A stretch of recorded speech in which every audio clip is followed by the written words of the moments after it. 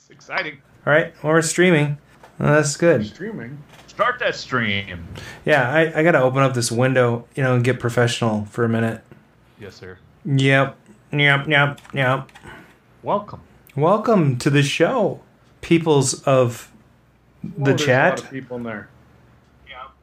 Yeah, there's people wanting to win a bit kit and stuff. Uh-huh. This one time, I watched Arcade Radio, and I won a bit kit, and I never watched again. Oh. Womp womp. Popping out the chat. Popping, locking. Hey, we're going to do What's in the Juke tonight, too? Because that'll be fun. Didn't you tell them that in order to actually get the big kit shipped to them, they have to show up in 2 weeks? What? Brian clearly has not been paying attention to the thing today. I've been paying attention. I had this little thing in my ear shaking and shaking and shaking while I was talking to the hospital. I'm like, God damn it. Like trying to talk to these nurses, and it's like, bzz, bzz, I know. bzz, I should have been, when I was discussing how to do the show today, I should have used bigger paragraphs. I knew Mr. Peabody was going to love your background. I just knew it. Nice. Let's see. Well, we've got Rajab Siraf Hassan and Metropolis, Brad Holman says, everybody, there's a couple of Chris's in there. This is good. And by the way, if you stick with us tonight, you can win a bit kit without actually being in the chat. How are we going to do that, you say? Well, I guess we could tell them. Yeah, why not? All right. Remember the secret code? I do, but we're not going to give it away. We're going to let Aaron announce that code. Oh, okay. When he gets on the show. When's that happening? 7:45. He's going to join us. Oh, that's soon. Yeah, okay, it's not that long. But Mark, why don't you tell them what we did for him so people can get prepared? Okay. So we built a web page. Now, you used your computer to access these things or other device, and there are input boxes, and you will type into them and put in information that we ask for. And then one of those boxes will have the secret code that Aaron's going to give you. At 7:45, you will hit a button at the bottom. It will be sent into a database, which is a hole for data. And then we will, at some point, take all the names, put it in a randomizer, and pick somebody. I think that's it. Then we will save that list and then print it out, put it on a... Wait, that's the end of this. No, we're going to actually announce the winner at the end of the show. And the second place person gets swatted. By the way, you have to listen and you have to be present to win. So those of that you stick through... No, you just lost like 20 people. That's great. Okay, so that's good. Yeah, so stick with us. It's going to be a good time. It always is. You know, I think one person said when they listened to this show, they said that we're a bunch of fine, young... Cannibals? Yes, fine young cannibals. I think that was what they said. Right after they said that we were fine, upstanding Minnesotan gentlemen. Oh, that's nice. Yeah. Except for Mark's not really Minnesotan. Yeah. I've been there long enough. He's from Texarkana is where he's from. Yeah. I'm not from Minnesota either. Yeah, you're from Connecticut. Can you spell Massachusetts really fast? Massachusetts. Massachusetts. We're from South Manitoba. It's too bad we can't read that one news article. Tell you what, I'm just going to summarize it real quickly. We did have an article in the news, but we're going to do some other stuff. Sure. And one of the articles, it basically is talking about how the governor of Massachusetts has said if you own an arcade, you are in their phase 4 and cannot open until there is a vaccine. Oh. Well, that actually makes a lot of sense to me. But that's rough, right? It is rough. Oh, my business can't open until there's a vaccine? I think we're talking about the same thing for pretty much every arcade. That's just nuts. You know, it's a terrible model right now. If you're running an arcade, it's a terrible model. Well, I got to turn my ringer off. Let me tell you, casinos are open in that same state. Yeah, but you know what? They're not run by that's not run by the state. That's true. I guess the state gets a dip their hand in it. Yeah. Brian, you were saying? Yep. Out on the East Coast, most of the casinos are on Native American land. Yeah. Well, that's the same here in the other rest of the United States. Well, not Vegas, not Reno. Uh-huh. Some places. You know, Yeah. it all depends. Pockets. Yeah. We'll pick up some good games from FunSpot. I'm gonna Oh man, erase Brian. are they going down? Because look at that stupid background he has. And Mr. Peabody, thanks for encouraging him. I just want to thank you right now for doing that. We could change the background. Here, wait, how's this? Go with Brian is like a deer Mr. caught in Rain. headlights. this. Oh my How's that? God. Even better. Ah, By the way, I just got a notification on my phone that we're live. that? So that's good. It's like 5 minutes late. I wonder if that happens to other people. By the way, are we doing What's in the Juke tonight? I don't even know. Yeah, we have stuff. Okay. Change it to Zach's song. We're going back to 1984. Dude. Yeah. This is warm up for when I'm in Colorado. I'll have to do this background. 'Cause I'm so far behind on the show notes right now. I don't even know. 500 square foot apartment to do. Hey guys, okay, I want to play something for you before we kick off the show. Aaron has been working on a little side project, and although he's not here, he sent me this really funny thing, and it's a message for Bob Zarzadek from Aaron's computer. His Apple II sent Bob Zarzadek a message. Does that sound weird enough for you? Okay. All right, here ready. it goes. All right. This message is for Bob Zarzadek. This is a bit good. Send me my control panel or else I will go full duplex on your ass. That was a joke. No, but really, I will you up. Oh, what? This I did not. That is not right. As far as I can tell, it said, this is a message for Bob Zarzadek. Give me my control panel, you whatever, or I'll go full duplex on your house. What does that even mean? Full duplex. Well, yeah, you know, they used to do half duplex to conserve bandwidth. That's what I hear. Yeah. You're a network guy. That's cool that you know It's that. funny. I'm not actually a network guy. I do know about networks. I've been a systems engineer and I had to configure a 300 baud modem in 1983. What were you doing then? I was whistling 300 baud. Sweet. I actually recorded. There's on a 300 baud modem. There's actually two tones that are happening at the same time. Really? And I recorded the higher pitched tone that my modem could output and put it on my answering machine. And people could connect to my answering machine playing a cassette and then hear like, hey, I'm offline doing something on my computer, so go away. I just used to hate when you'd be sitting there on the modem and someone would pick up the phone somewhere else in the house and it would crash the damn session. I got lucky. My parents got two phone lines. Yeah, we had two phone lines too. We did And not. one of them was in my room for a while. I was 83, I didn't have. 83, we didn't have a modem. 83. We did not have two phone lines. I guarantee you. I'm in the room where I ran my BBS. It was running right over there in this corner. And I didn't have a lot of hard drive space. I had 1 meg of space across 4 double-sided double-density drives. So whenever somebody sent me something, the printer would print, the dot matrix printer. So I could be asleep in the middle of the night and all of a sudden you hear, Man. I remember when laser pointers were not this big. They were like as big as my forearm. Anyway, technology. It's a fun thing. All right, let's hit it. Oh yeah, I'm telling you, this is where the part of the show this gets good. Live from KOYR Studios in Minneapolis, Minnesota, this is Arcade Radio. Hello, Commander. Computer reporting. Intruder alert, intruder alert.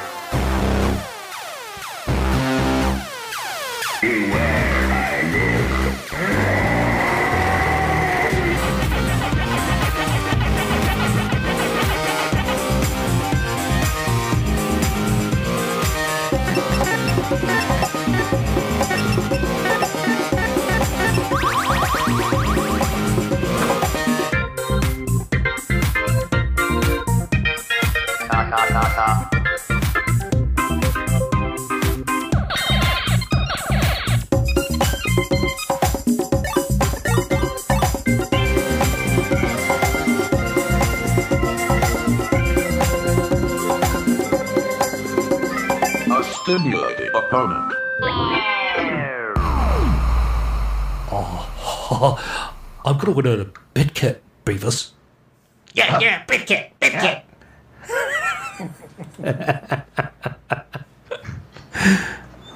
I crack me up.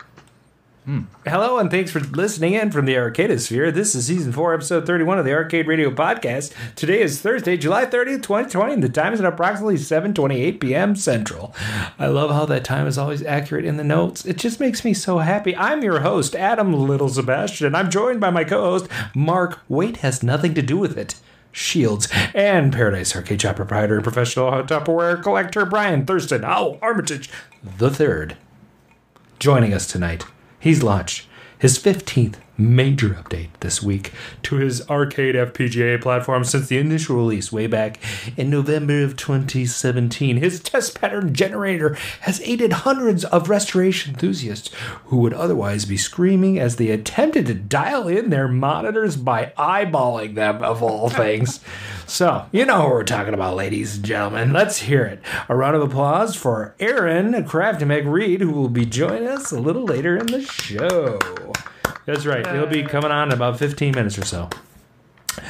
Oh, ladies and gentlemen, welcome to the show. It's really good to have you here. I love it. We got 30 people watching. That's great. You all have a chance to win the BitKit. You've got to get queued up for this at arcaderadio.com/contest. If you go to arcaderadio.com on your phone, there's a little menu button. Click it. There's a little contest button. Click it, and you can enter in all your details. But here's the catch. You need the secret code in order to enter the contest. If you don't have the secret code, you don't win. Oh, and you have to stick with us to the end of the show because we're going to announce the winner around 9 o'clock. So, thanks for sticking with us. And we have a sponsor. I just want to say, hey, you got to buy this Old School Gamer magazine stuff. Ryan Berger sent me a bunch of Old School Gamer magazines, and they are pretty cool. So check them out. You can get them at oldschoolgamermagazine.com. And that kicks off our next segment. What have you been working on? Let's start with Brian. Well, I have been trying to get a Naomi NetBoot going, which has been failing terribly. But we'll keep going with it. What is a Naomi NetBoot? Actually, it's technically a Naomi Pi boot. So it's the Naomi systems, which were the Dreamcasts, I believe. Oh, yes. I have the arcade could be booted from a network connection. So the arcades could have loaded games onto them, and then somebody figured out how to do this with a Pi. Yeah. And so you basically load the ROMs onto a Pi. The Pi communicates with the Naomi through a network connection, through a little crossover cable, and you can load any game from the Naomi series you want. So I have 5 Naomi 2 systems and 5 NetDims, all at the 4.02 level, and I'm trying to get one going so I can actually show I know what I'm doing and then do the other 3 or 4. Excellent. So, yeah. I'm glad to hear it. You mind. Yeah, well, it's kind of funny because it should be a relatively straightforward thing, and you look at the instruction sets and you're like, this is easy, and then you look at the forums about people talking about it, and you're like, there's a lot of problems with the easy. Right. And so yeah, and let's see, what else am I working on? I did actually really funny. I didn't put this on the notes. I accidentally bought a Major Havoc board. What? Wow. So this was hilarious. I put a Major Havoc Snipe on eBay, an eBay board. You forgot about it, or? I forgot about it, and then Susan paid for it. So she's like, I got this stupid board you want. It was like $2,000, but whatever. No, I think it was just under $1,000 when everything was said and done, which is, isn't bad, but it was pretty funny. I'm like, oh shit, I meant to buy that. Actually, that's terrible. I'm appalled at what a board goes for these days. Although, you know what? I'm kind of sick of people complaining about prices on games, and here's why. Because games back in the early 80s were like a couple grand. Yeah. So what the shit? You think you're going to get a game for $800 now when everybody wants them? Everybody wants them. So you need to just suck it up and buy your freaking games. If you get one for a Oh, really yeah, good but price, though, you know. Minimum whatever. wage back then was $3. It was brutal. Yeah, so like if you adjust for inflation, we're talking like $5,000 for a game. And let's see, what else did I bought so the problem is it wasn't just the Major Havoc, but the other ones I did intentionally. So I picked up a Mystic Marathon, a Forgotten Worlds, and a Dragon Spirit. God. The Dragon Spirit, that must have been cheap. Yeah, it was like $10. By the way, yeah. So I just looked up the conversion rate, 1982 to 2020, inflation calculator, $2,000. You know, How much? it is $5,342. Oh, you're pretty much right on. Yep. And you can tell Brian Jones he's got to find out the connections for the 49-way stick. So did you guys know this about Mystic Marathon? Like the original 3 cabinets, like there's only 3 real prototypes, and everything else is a conversion. I have The no original three idea prototypes even what this game is. had a 49-way stick in it. Well, that doesn't surprise me. standard I mean, aren't there other games like that were kind of, you know, doesn't like Time Pilot or Gravatar or like Gorf have all kinds of fun stuff, you know? Well, I mean but so this is a game that was sold as conversion kits, Yeah. and for the most part, and the conversion kits were all done on 8-way joysticks.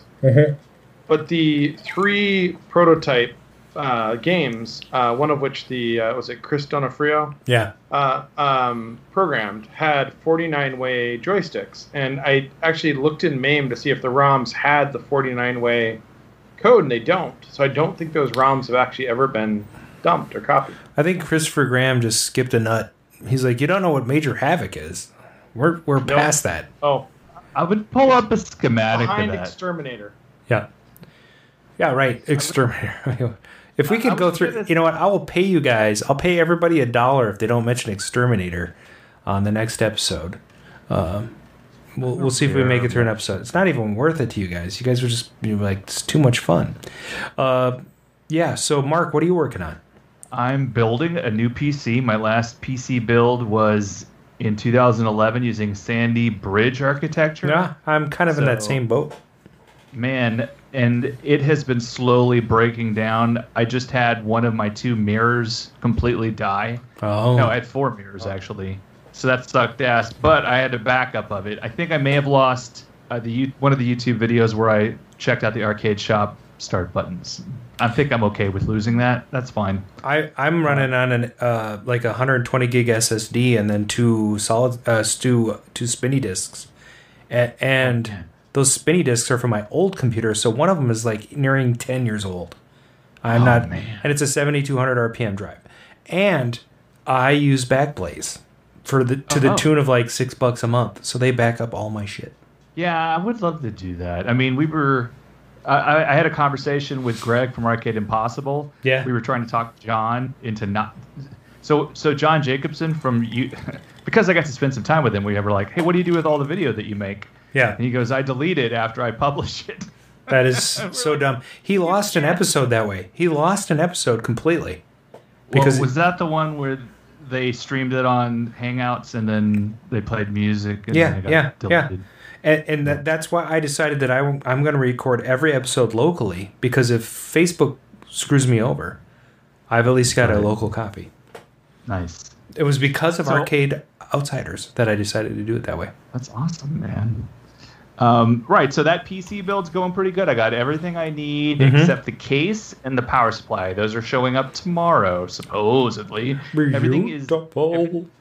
I'm using a white theme, so I have white memory cards, the white Corsair, and I'm going to use a cooler with a radiator on the CPU. Ooh, that's sexy. This is the first time I'm crossing into the AMD realm. I've always been an Intel guy. I can't do it, man. It must have been a lot cheaper. No, but the performance is pretty good, and the price was decent. So okay. So we'll see. If I regret it, I'll let you know. What else am I doing? Parts arrived. Spent all day yesterday. Oh, I spent all day Saturday shopping for all this stuff. And what's funny is to see it all start to arrive Sunday, Monday, Tuesday, like every day something new is showing up. I've been Twittering it. Sweet.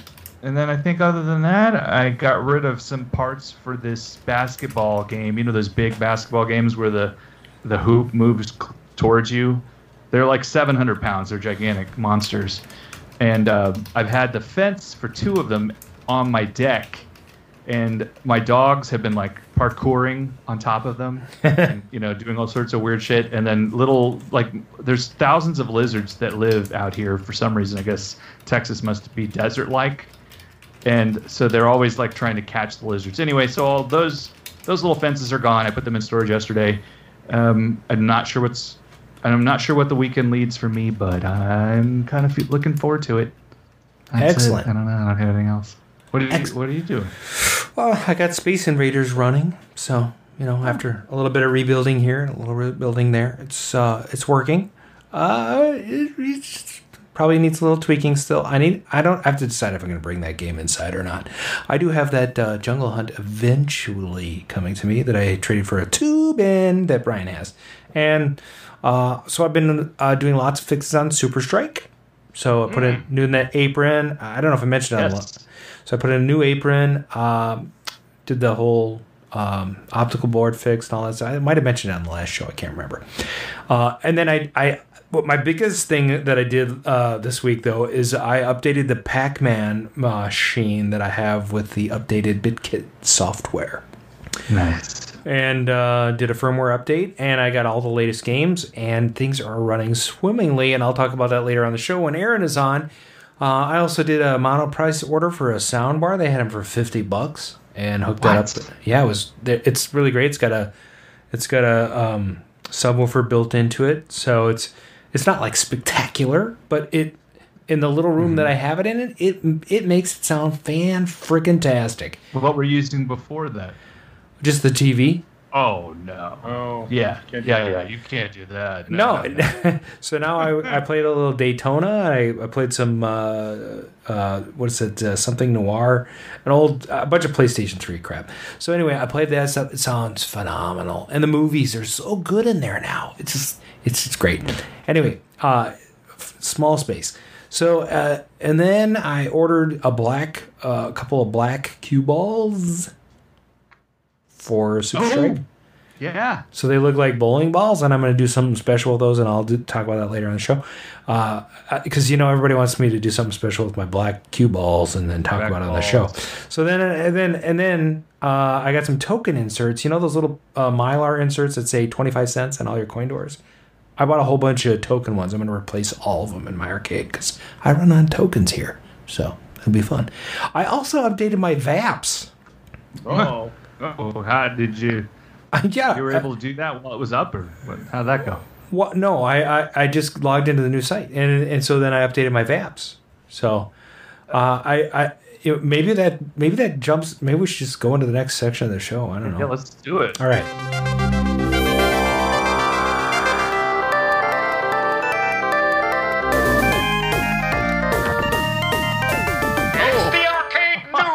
With Adam Stevens. Did I jump the gun? It may be, but that's okay. Blew it again. It's okay. What happened? I'm go cry under my desk. I don't know what's. He wants to go first? Again? Okay, fine. Here we go. Yep. All right, here we go. I'm telling you, I can't believe this. I always felt that the true stars at Atari was engineering. Crybaby. You're an inventor. Yes, I am. What have you invented? A lot of things. Like? Like a lot of things. Like things that you've heard of. Like? Well, things that you will have heard of. Okay, patents are pending. Arcade gadgets with Brian McLeod.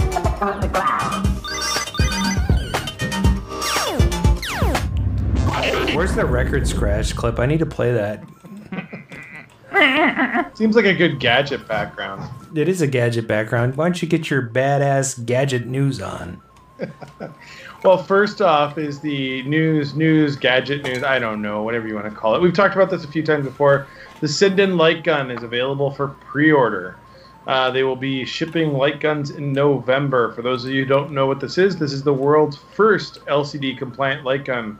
So a lot of people who fix games know that you traditionally with these light guns you need to use them on a CRT, and they did a lot of magic inside the Sinden light gun and managed to get it to work with an LCD screen. So you can play all your classic games like Duck Hunt and Area 51 and that no infrared sensor bars, no need to actually read stuff. And I believe, if I'm not mistaken, isn't OneUp,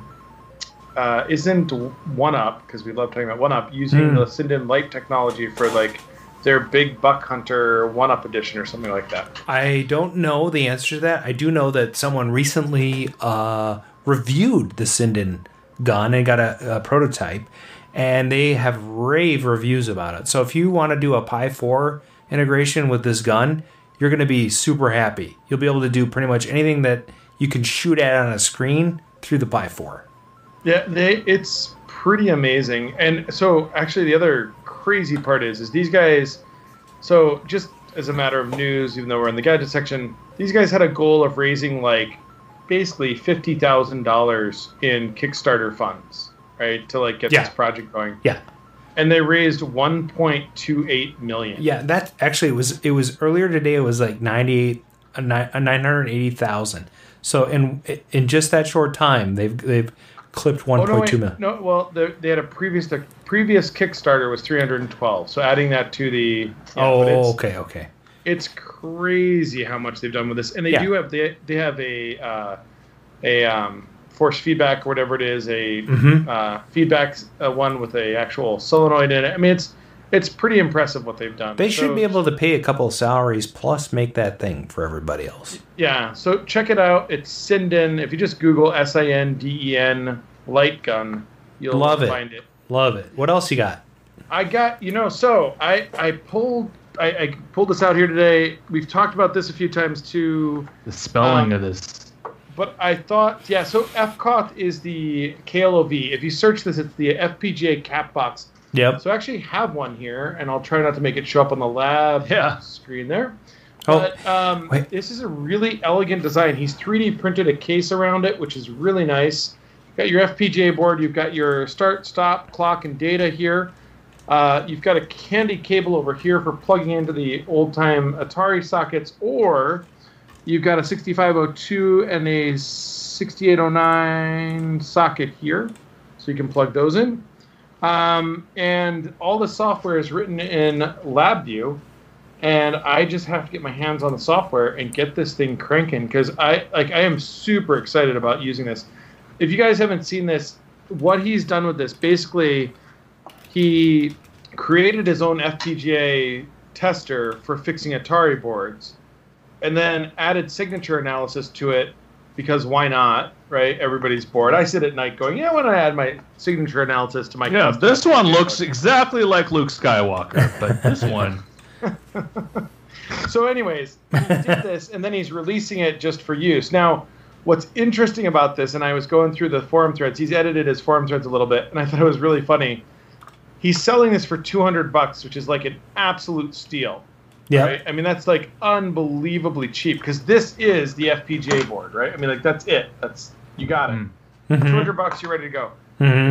What's funny about it is, he literally says in here, I am not offering $500 a board support for this. Like, I'll help you, but I'm not gonna like make this work for you, basically. Okay. So you got to do it a little bit on your own. But I am kind of like, I really appreciate the like clarity of, yes, I invented this. I want to share it with people. I'm willing to share what I've done, but I'm not going to do your work for you. You have to actually use your head. So, anyways. Yeah. I thought it was pretty cool. That is cool. That's all I got. That is cool. So it's over to me now, finally. Maybe. What's going on? I know I think everybody just wants to skip back to the Cade anyways. Well, we're not because you weren't paying attention. We're not doing the handout during Back to the Cade. Right.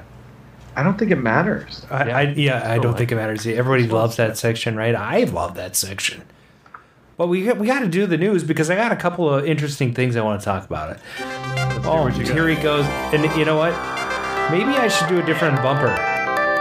You have a different bumper? Oh yeah, I got tons of bumpers.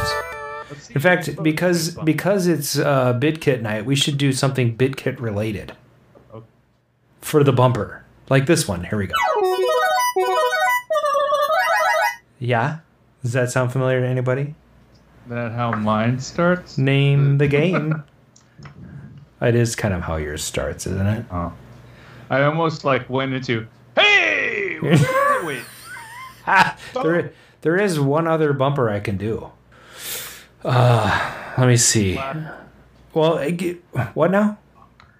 Classic bumpers. Well, I got all kinds of bumpers. I mean, I have this. That don't mention. But that's not any good, though. But there is a bumper that everybody should... Okay, here we go. Here is a pack... here's a clue about what's going to happen tonight on the show. Ready? All right.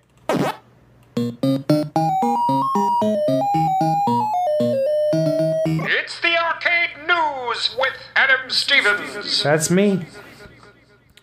Nice. Yeah, that's good, isn't it? I just made that up on the fly. So tonight's news, we've got some interesting articles, and the first one I'd like to talk about is Polycade is doing a Black Lives Matter auction to raise money for Black Lives Matter. So that's interesting. Nolan's son runs Polycade, and on Friday, July 31st, they'll be auctioning a white striped Polycade. That's interesting. It's white striped Polycade home with bidding starting at $100. I might get in on that action. $100 for a Polycade? They're like 3,000 something bucks. Yeah, I mean, they're high end. I know. Like, that's what it's like to pay for licensed. I know. games. So all proceeds from the auction will be donated. So please share with your friends. Polycade.com/pages/BLM-auction. And again, Nolan's son is running that. He's on this show. We could probably have him on again, right? Yeah, I mean, he can get back into his car. And... That was funny. That was hilarious. There may be an opportunity to play Polycades here in the near future. Uh-huh. Okay, so my second news article is Clav updated their goddamn webpage. Nice. And you know what's funny is they've done a couple of updates over the past couple of years, and this one you can really tell that they feel the pressure of the social media sites taking over what used to be very popular. So I don't know if they've been paying attention, but all of a sudden they have rushed to... Well, not rushed. They probably thoughtfully went into this and have released a pretty good update. I don't know. What do you guys think? I like that I can change the theme. I don't like the default theme. I have like a dark theme. That's what I'm using. I'm using dark with cream text with square avatars. Yes, square avatars. And I love it. It's great. I don't care about that shit though. What I care about is it takes me like less than 30 seconds to post a picture. Oh, that's an increase? That's great. Yeah, they got rid of all that nonsense where you have to upload shit and then put the freaking tags in there and all that crap. It's all gone. It's way easier. Plus, it's mobile ready, so you don't need Tapatalk anymore, which is just a joke.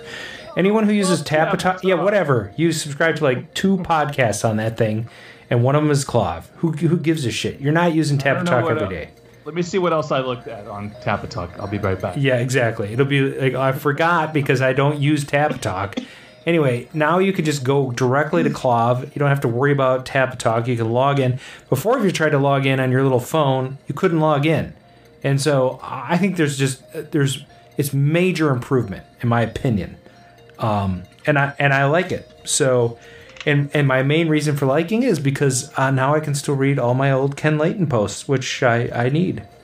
You know. You know. So by the way, I realized while they were down for 4 days that I used them a lot. Yeah. I was like, what were you working on when you? I was trying to get my Space Invaders schematic. I was trying to get the for the Wells Gardner black and white. You know, I was so frustrated. So anyway, it looks like in Tapatalk, John's Arcade, DMC Talk, my DeLorean thing, Posse Arcade. Yeah. And do you actually use it though? Do you actually use it? Yeah, Tapatalk is a great idea. It's a good, like RSS, SSS, aggregator, so to speak. Remember RSS when you had to subscribe to crap? Yeah, that was just the best. Space Invader. Whoa! My wife got me these iPod noise canceling headphones, whatever they are. What's that voice? What's happening right now? You could pick little characters to put on the case, so she picked a Space Invader guy. I'm gonna have to add that guy to the video. Yeah, well, I think we just added Aaron to the show. Or I added myself. Yeah. Luckily, we put you in the chat so you could. Okay, yeah, so I saw that. I'm here. That's great. Let me make sure that you're showing up for the rest of the viewers, because right now they can only hear you, which is probably like, I could add Owen Rubin, I guess. That'd be a little weird though. Owen would be like, what? There's Aaron. He's on the show. Oh, right. Everybody welcome Aaron to the show. You're just in time for What's in the Juke. Well, not quite. We're a little behind schedule because we wanted you to spend some time with us. Nice haircut. Oh. Nice haircut, by the way. Thanks. Yeah, I just got it. I try to go every few weeks in case they close them again. No. Well, if you need a haircut, I know a guy. Yeah. You can clearly tell I do my own hair. It's amazing. I've offered to cut a couple people's hair, and they're like, "What? No, that's bad. I'm not. You're not touching that." Yeah. Well, he keeps saying like, "But you can't wear your pants." And I'm like, "Why?" Aaron, you need to unblur your background, and here's why: because there's some cool stuff back there. Oh shit! Okay. Yeah. See, I'm not very technically savvy. Where's I could tell. There you go. There we go. Brian's losing his arm. Brian is just like he's been changing his background like every 2 seconds without surgery. I got some stuff. I got some stuff back here. I got the. Oh my god, that is like a vertigo effect from. Oh, I love it. Oh my gosh, this is the best camera work ever. I got the Apple II open there. Been working on that. Nice. We played your clip, by the way, for Bob Zar's Oh, night. thanks. Yeah, that was made with this external speech to text or text to speech box that's based on the same chip that was used in Qbert and Gorf and Wizard of War, the SC01. Was it used in Dr. Spatzo? I don't know about that. Dr. Spatzo was a Windows Creative Labs. Probably not then. The SC01 is an old chip that you can't really find anymore. But the device is actually just serial port compatible, so you could hook it up to like a modern computer too. I just wanted to do it through the Apple II for nostalgia, vintage. I always wanted to have the computer voice that was in War Games, and then I learned that they had David Warner, the guy who plays Professor Falcon, record his dialogue backwards, and then they would cut it and play it forwards. I love David Warner. It wasn't a real voice digitized. It wasn't a real chip speech. No synthesizer there. Whatever. Right. That's what I was trying to say. Yeah, no synthesis. I just had tacos, so. I had tacos for dinner too. Was it taco night? Taco Teresa's. It was taco night, yeah. And I'm having a New Belgium 1985. Oh, beautiful. IPA, which I heavily recommend. It's their regular juicy haze IPA, but they've added mango. It's really good. Oh, very summery. I'm having Houston Buffalo Bio more cowbell. More cowbell, okay. Yes. Nice. You can smell the cows. I'm having E&J VSOP and Coke. Oh. Because, I got to get there quick. I just have to. By the way, let's talk about the contest again since you just joined us. This is going to be BitKit sweepstakes night. And I think we should give away the code right now because we got about an hour left before we draw a name. So, okay.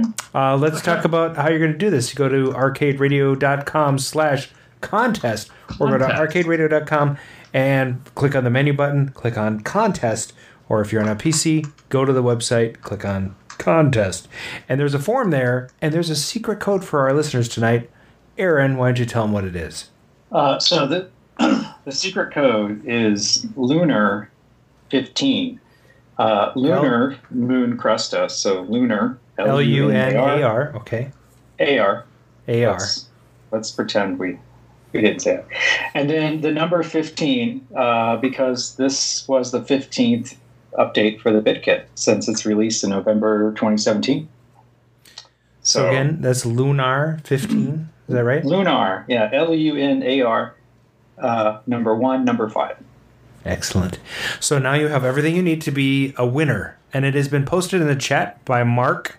So everybody go to the website, arcaderadio.com/contest, and fill out the form.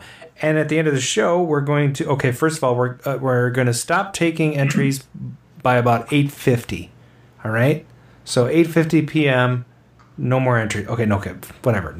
Up until I take them out of the system, no entries. So probably 9 o'clock. You can up until 9 o'clock, you can keep putting them in. So 1 entry per person. If you put in more than 1 entry, we will disqualify you. Okay. Yeah. Yeah. And we will know. We will know. There's a spot for your real name and your handle, because when I mail this thing out, it's in the box, all ready to go. I just got to slap a mailer on it too. It'll go out tomorrow, actually, before all the other prizes that are behind everything. It'll go out tomorrow. And it's vintage, right? This is new in box. This is new in box, a Mark 1, never been opened. It still has my name on it. Wow. I bought it from you directly. You sent it to me. You should ship it in another box so they get the experience of opening the original box from me that I sent you probably a year or 2 years ago. Yeah, maybe. It's been a while. So I bought it with the intention of putting it into my Pac-Man machine, but then the Bluetooth edition came out, and I was like, right. And I was like, God damn it, freaking Aaron, just trying to make money off me. I love the Bluetooth. Got that in the Piranha cabinet. And by the way, I updated this weekend, and I am thrilled beyond all belief here. So we'll talk about that in a little bit here. Let's have some fun with some of the other segments of the show, including Mark. You've got some stuff to talk about, don't you? I do. There's a segment that I have that has a bumper that begins it. Oh, does it? Is it familiar to people? It's got some kind of Napoleon Dynamite theme. It kind of sounds like it's from the Bit Kit. I'm going to play that again because it's so good. Here we go. Back in '82, I used to be able to throw a pigskin a quarter mile. Back to the cave with Time Runner. Why are things so heavy in the future? Is there a problem with the Earth's gravitational pull? That's correct, Doc. Hey, in the last segment of our old school arcade history lessons, today we're going to talk about Time Zone. Time Zone was an arcade franchise founded in 1974 by Ted Olson. Who is he? Who cares? At the time, Olson, who had majored in accounting at the University of Montana... Actually, that's not a bad thing. You should major in accounting if you're going to run a business. But... Right? Like, I love how they put it in there like, oh, that's important. Let's add this to the story. Well, because he's a bean counter. He should know what he's doing. That's true. I wonder what that's like to major in accounting.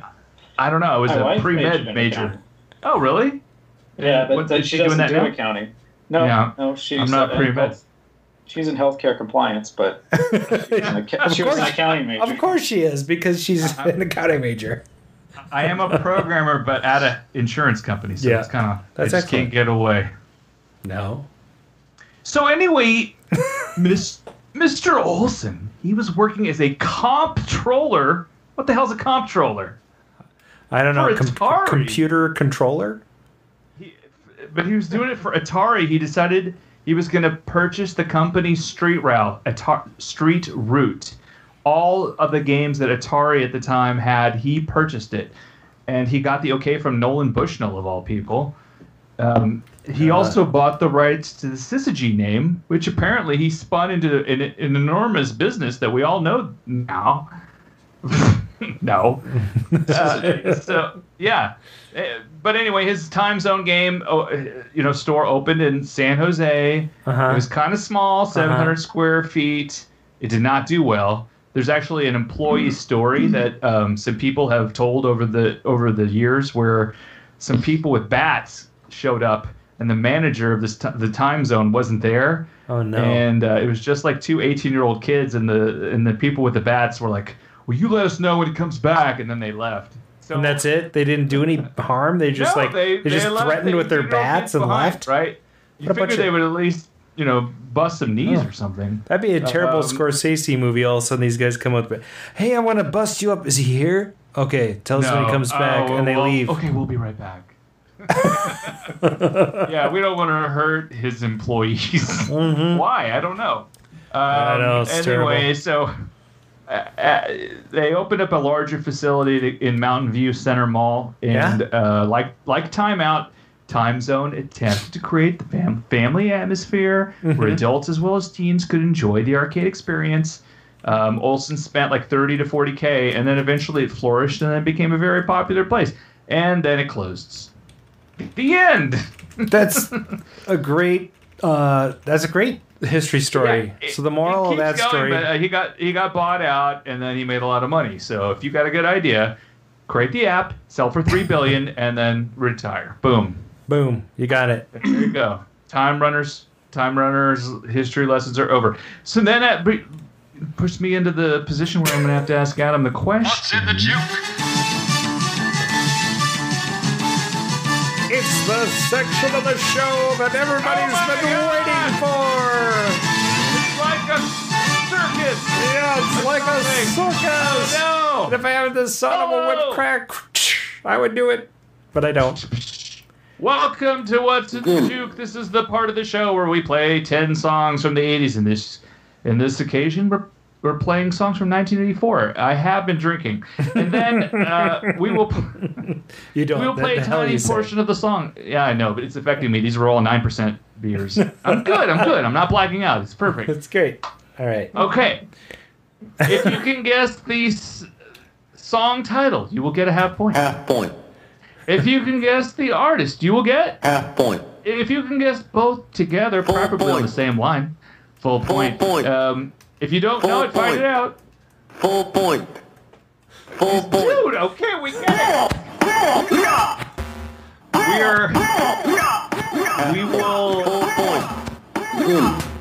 We will base our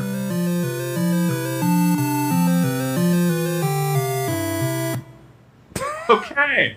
We will base whether you answered before anybody else on what we see, not what you see. So if you think that you guessed before somebody else, you probably didn't. Are we going to give away some prizes tonight? I mean, Billy Seven gave away like 12 prizes last week. That's his responsibility, by the way. I'm not mailing that crap out. He's got to do it. Okay, let me make a note in the show notes. Billy Seven will mail this shit out. Got it. What are the prizes?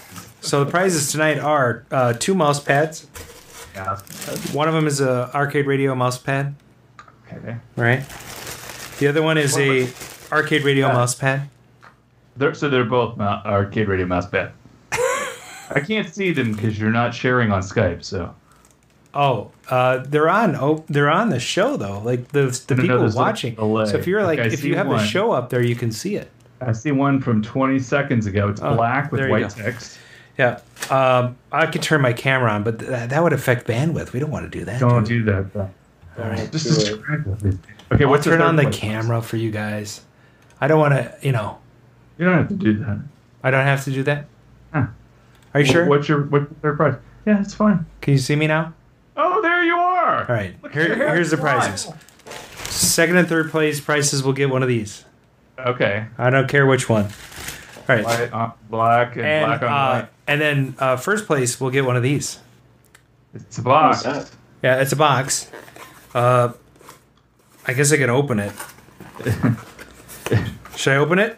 What are they? Resistors? Like I don't even know what. Somebody gonna put this? All right. It's a coffee mug. Has everybody gone to arcaderadio.com/contest? Yep. So this is not related to that, but you'll get these prizes tonight. After tonight, we are going to start giving away 1 prize per What's in the Juke. And we'll talk about that next week. But tonight, we're going to have 3 prizes, as we usually do. And we're going to kick it off the first song right now, I think. What do you think, Mark? Yeah, let's go for it. All right, here we go. Wait. Okay. What? Here we go. Oh, this is weird because it has a slow start. How about we go to the middle?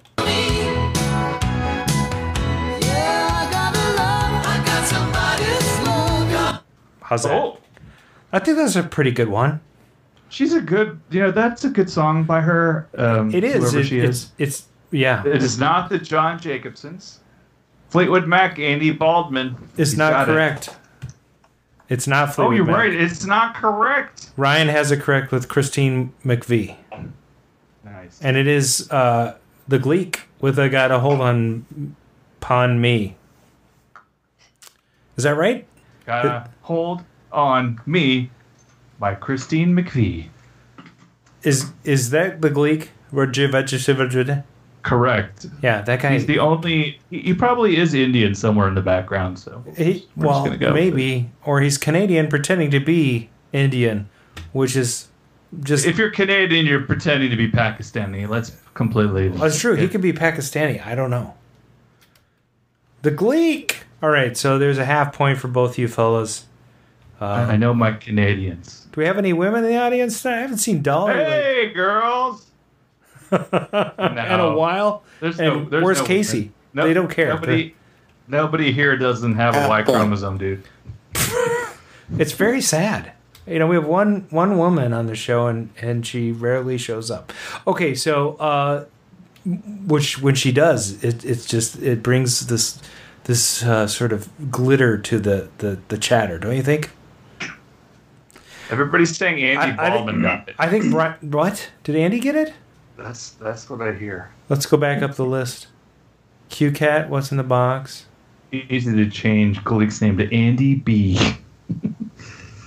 One prize per week, unsubscribe. Well, he just unsubscribed, so he did get the title. He got the title. There you go. You got a hold on me, so he gets a half point for that. And then Gleek. And then Ryan gets the other. Yes. All right, so you're right. We're even now. We only have 9 more of these to go. The next another hour. Exactly. This could be a very interesting night. So the next track, you guys are familiar with this one, right? What? Well, and the title, it's funny because when it's typed wrong, here we go. It's copied out of Wikipedia. I apologize. It's fine. It's good. I think this is good. That's enough. Oh, well done. Perfect jump cut. Yeah, it's actually this happens to be one of my favorite bands that isn't well known. I like them a lot. So, Andy Baldwin. Andy Baldwin's again? The Gleek? No, Andy Baldwin, Dark Side. Yeah, the Gleek with the name. All right.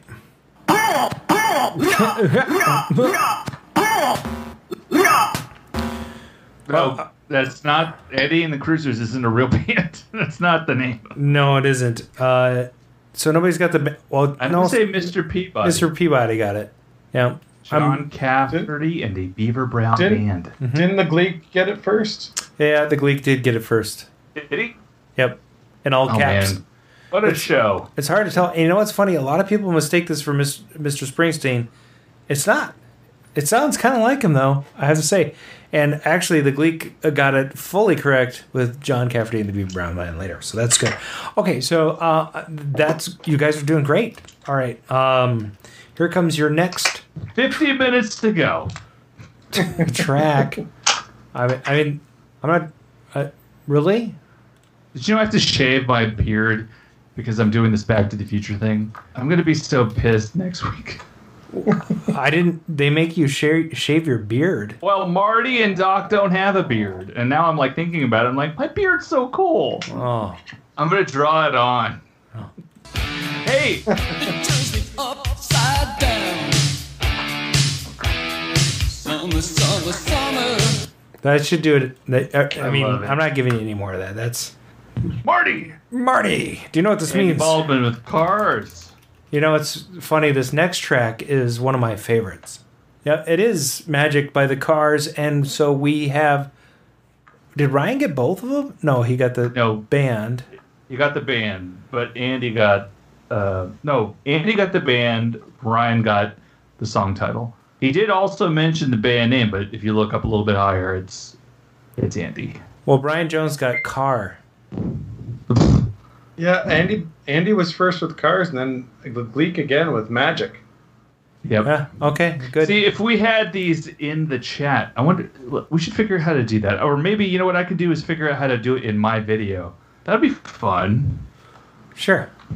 Since it's my segment, what the hell? Yeah, I have no idea what you're saying, but let's figure it out. Okay, here comes the next track. Okay. That's it. Nice.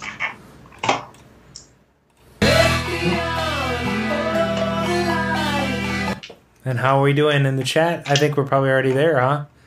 Billy Security. These Nuts by Yo Eddie. No. No, but you know what? Queen. Brian Frober is on the board with Billy Squire.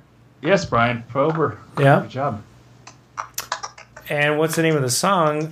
Gabriella 2383. What? Rock Me Tonight. That's All the. right, Gabriella. That sounds like not a man. I know this is weird. I'm a little turned on right now. Oh. Oh, I just that was Adam not good. likes names. I do. I love names. That's probably a dude. 2383, February 3rd, 1983. Yeah. Yeah, it's also Gleek. Gleek's in twice, so he can win.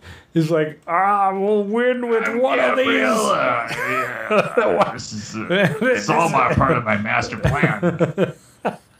Somebody said there's my chromosome, Mark. Oh, look, it's the extra X. All right, here comes your next clip. Another one of my favorite bands. Yeah, I seriously, I love this band, and that song Are they still together? Have you ever heard them play together? They do. They have new stuff. Oh, I love that. Yeah, that's good. That is Dance Hall Days, and that was Brian Frober. And it is Wang Chung. Holy crap. Ryan? Did Ryan get that? I think Andy Baldwin said Dance Hall Days first. Yep. Did he? Did. Yeah, he did. And then it was Ryan with the band. Good job, Ryan. Wang Chung. Yes. Yes, you're doing quite to well. Let you know, Andy and Ryan are like almost neck and neck. Oh, good. All right. I bet that makes you really excited. Yeah, I'm getting wood. I'm not getting wood. Here's your next track. I'm sorry, Brian.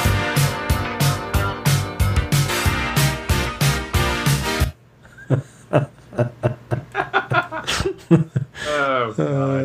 Yeah, that's terrible. I mean, it's funny because they are so excited. Pointer Sisters way up top. Who got that? Andy Baldwin. And excited was Frober. But I think you need more than that. Give it to Ryan. I'm so excited as the actual. You can't just say excited. Eh? I'll give Brian Frober some pity points. I'm going to give him a quarter half point also. Give him a quarter point. That pulls him into third place. You know, we haven't given out a quarter point in the longest time. It's just. You know what? I find them not very effective. Here comes your next track. Oh, I'm glad you cut it off there.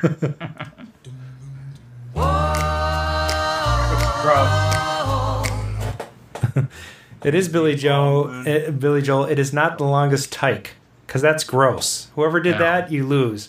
Okay, Mr. Wobble, welcome to the show. Longest time. I'm going to go with Mr. Wobble on that one. Half point for those guys. That's pretty good. Good. Half point. All right. Mark, tell us what we got for winners so far. We're almost to the end of this madness. And who got Mr. Wobble? Who's this? I don't know. It's a new person. Mr. Wobble. Mr. Wobble seems They're not like on my list. They seem very mad. Oh, there he is. All I see is Andy Stop. Yeah, and if you go up to the top, Mr. Wobble says, Andy, you machine. I think Mr. Wobble is actually Dolly. Okay, I'm going to do Mr. Wobble, though. Yeah, you should. The Longest Time by Billy Joel. Okay, so let's talk about what's happening. Andy Baldwin is in first place with 3 points. Ryan, he's in second place with 2 points. And Brian Frober, who received a pity point, is now in third place with 1 point. Everybody else behind with a half point. That's killing me. What do we got left? We got 3 songs left. Yeah.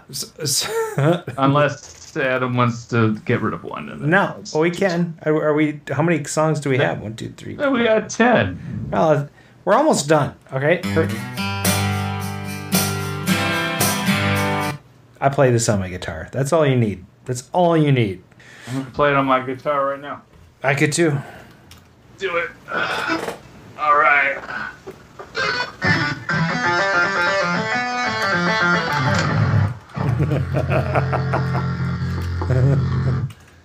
You're gonna have to tell me who got points. Yeah, Pink House's John Mellencamp. That is correct. It wasn't Cougar at that point. So sorry, Cougar peoples. I'm gonna say Andy Baldwin got John Cougar. Not John Cougar. No, it's Mellencamp. Aaron Sanders. It's not Cougar. It's Mellencamp. It's the same guy. No, he changed his name back to his real name. John Cougar was the name the studio gave him. I'm not accepting that. It's Mellencamp. So who shall we say? So Andy Baldwin said John Cougar Mellencamp. That's mostly correct. Okay. It's more correct than Cougar because John didn't want his name to be Cougar. He didn't like that. He and didn't Pink like Houses. Andy Baldwin also. All right, then a full point to that gentleman. Well, Andy, clearing out the path. There you go. Let's make this one. No, let's just make this a regular amount of points. This is a regular amount of points? Sure. All right, here we go. What's that? What?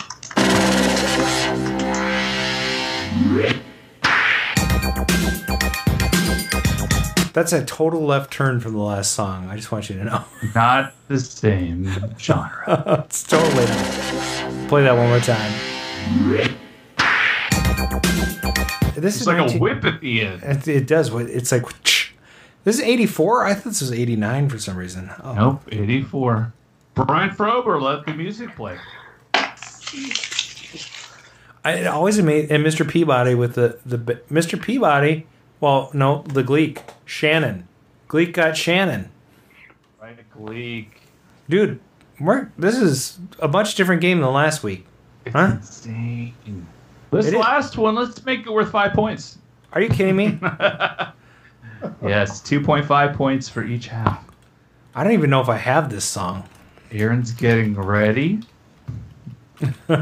I'm pretty sure I don't have this song. Oh, man. Come on. This is a classic. 20 points if you can get it without hearing the song. Exactly. 20 points. All right, let me just... Okay, here you go. This was 84? 84! Really? Yes, this was the height of his popularity, dude. But I thought that this was a later mix. Like Paul 88. Saranen, this is not a COVID catcher. This is 88. This is not the correct year. Where'd you get this? Wikipedia. The link is on the thing. I don't believe you. Year-end Hot 100 Singles of 1984. Okay. Here we go. This is it. Oh, it's a live version. You think they'll get it? How did I get it? It's not on this page. Maybe you're right, dude. Why don't you just pick something? I think it's... I was in London. Oh, God. God. I like... Bat Dance. No, this is not. All right, here we go. I'm not sure how this showed up. It could be that I had somewhere else. Go ahead.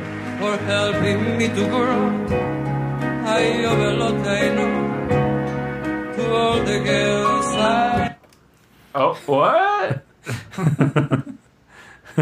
To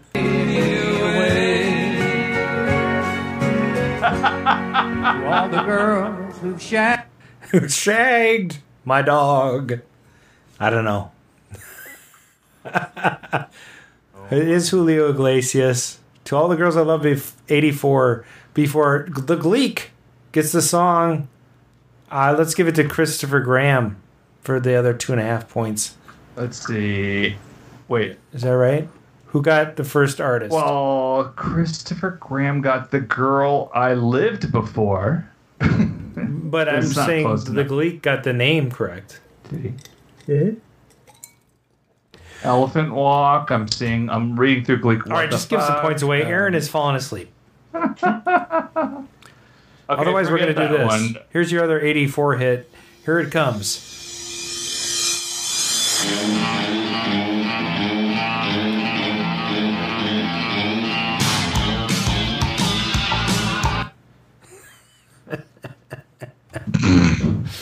Yeah. Footloose by Andy Baldwin. There we go. Elton John is not correct. But for any song that we've done tonight. But thanks for playing. Okay, it's not I'm all right. That's also... Yeah, this is... Wow. The chat is lighting up. Okay, all right, everybody. Let's give away some prizes. Mark, tell us where we're at. Andy Baldwin, first place, 5 points. You get a mug. The Gleek. You get a mug. Okay, good. The Gleek? Mug for Andy. The Gleek is in second place with 3.5 points. What's he get? He gets the white mouse pad. White mouse pad. Arcade radio. All right? Okay. And third place? And then we got Ryan. Gets the classic arcade radio. And actually fitting for that gentleman because he's been listening since episode 1. Thank you, Ryan, for just always listening in. Yeah, it's fantastic. Yeah. It's fantastic. And now is the part of the show when we normally listen to some voicemails. Listen to the voicemails. But I don't have any. I thought we had one. All right, I'll check. You know, the funny thing is, I look at these things every week, and I don't know where to look. I don't know if I should look here or if I should look there or what. But my point is that I look and I don't find anything. Okay. But we did a voicemail at the beginning, and we do have Aaron here. That's right. Hey, everybody, this is Derek Russell. I noticed all the reasons. Yeah, whoever that is, he's too quiet. I can't hear him. There's no other voicemails. I think that guy wanted to know if the BitKit could do TV. Really? Because he was so quiet, I can't hear him. Listen to the end. If you listen. All right. Play TV? It'd be good to play. Can you make BitKit play TV? See, there it is. Can you make your BitKit for the TV? That is a terrible voicemail. Yeah. It's like the quietest. Is that like a Buffett impersonation? I don't know. It's terrible. Hi. I mean, that's a legit voicemail. Let me play the whole thing. Everybody listen really close. This is so quiet. I can't even tell what's happening. This is probably wasting airtime, but here we go. Thank you for calling 612-548-GAME. This is Arcade Radio. Please leave your message after the tone. Hey, everybody, this is Derek Russell. I noticed all the recent records with you guys who did before. Anyway, BitKit pretty good. BitKit is good. I don't really have a question. Maybe. Oh, I know. Can you make BitKit play TV? It'd be good to play TV. Okay, that's all. I guess that's okay. It's like if the Swedish Chef was in a snuff video. I can't hear anything. TV? What the heck is that? It's terrible. It's ready for the Orgaborg. I'm pretty sure that we're getting prank called now. This is not even... This is my favorite voicemail of the whole season. This is your neighbor. I can listen to that all day long. But I'm not going to. We should actually move on to the next section, I think, right? Oh, did you guys hear a drum roll? I hear a drum roll and a gong. And that means...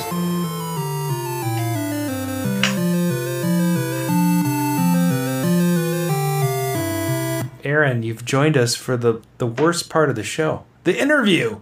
Oh, thank you. I'm glad I can make it so horrible for you. Well, it's not so much an interview as you're just here to hang out, really, right? And talk about some stuff. Yeah, we got to talk about stuff. We should... And I'm really excited because I updated my BitKit recently, which, by the way, the Bluetooth BitKit is amazing. Nice. Mark, what's your assessment?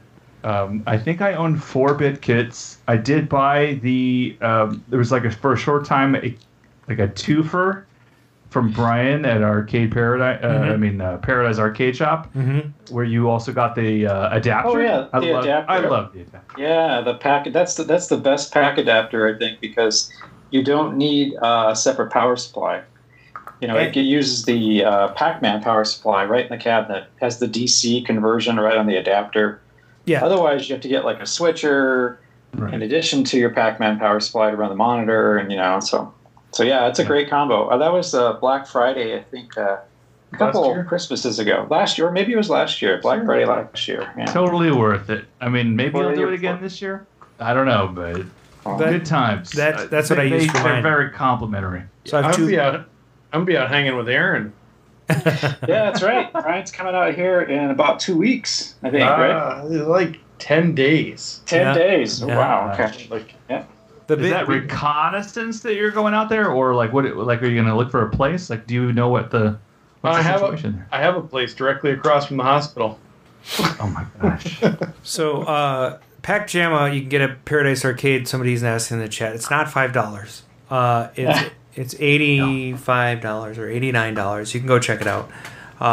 But it avoids having to buy that additional power supply. Also, it's jumpered for letting the buttons do what they're supposed to on a Pac-Man machine, which is player 1 and player 2 buttons automatically become your fire buttons for certain games. So that's nice as well. Yeah, very handy.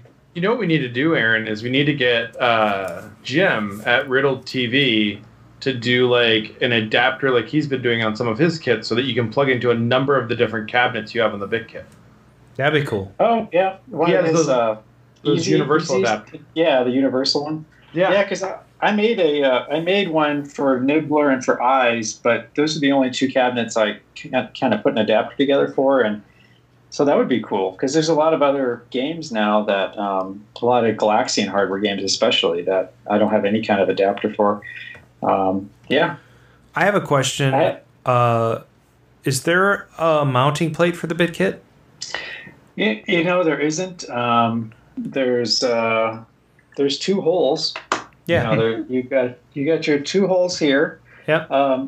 I couldn't put two holes here because I ended up putting some other stuff there and I didn't want to make the board larger. It'd be cool if there's like a slide-in adapter you could put on the side. It's very lightweight, so if you put two little feet underneath these holes, you can secure it to the cabinet. I mean, I'll admit, in my Eyes cabinet, my BitKit just hangs by the harness, just kind of swaying back and forth. That's what it does in both my Miss Pac-Man and Pac-Man. But it doesn't weigh anything, so it's okay. Yeah, I like that. But yeah.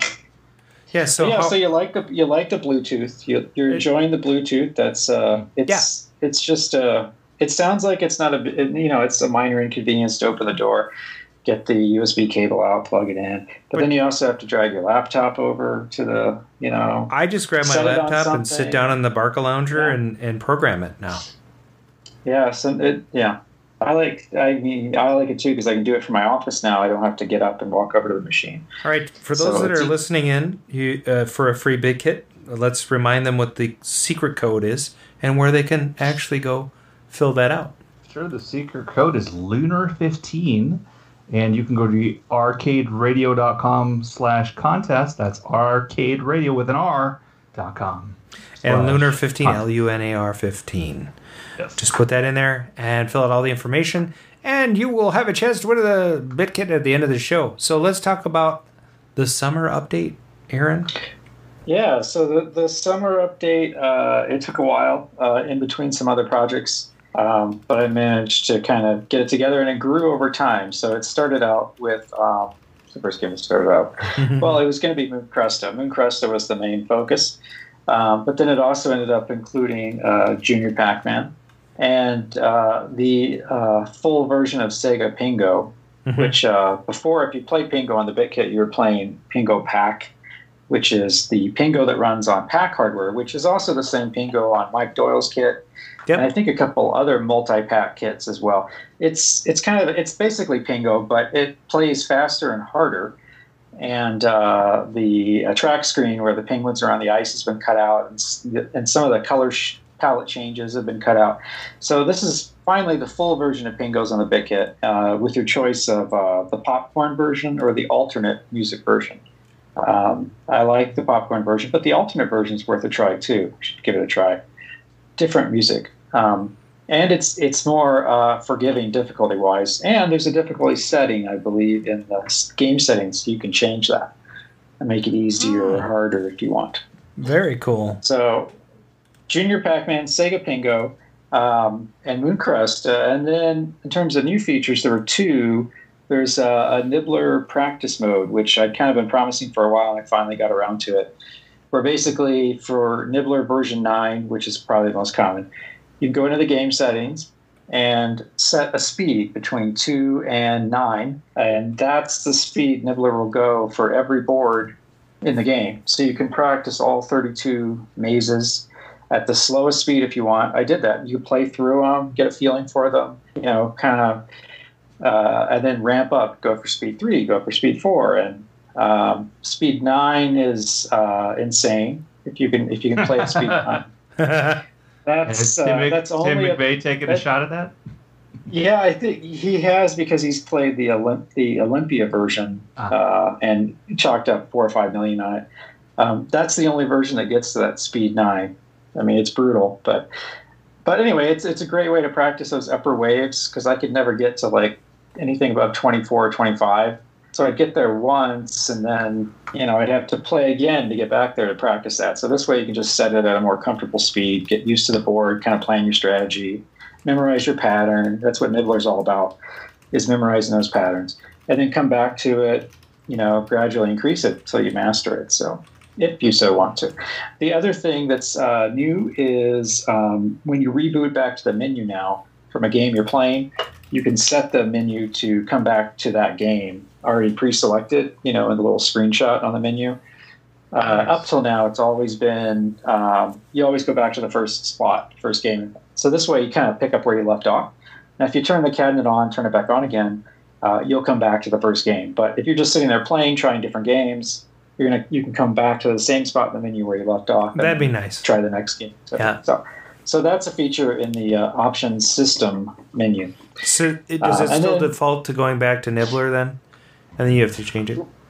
If you turn it off and on, it's always going to do that. But if you want it to come back to your last game, just go into options, system, and you'll see the option there. And what version is your BitKit manager up to right now?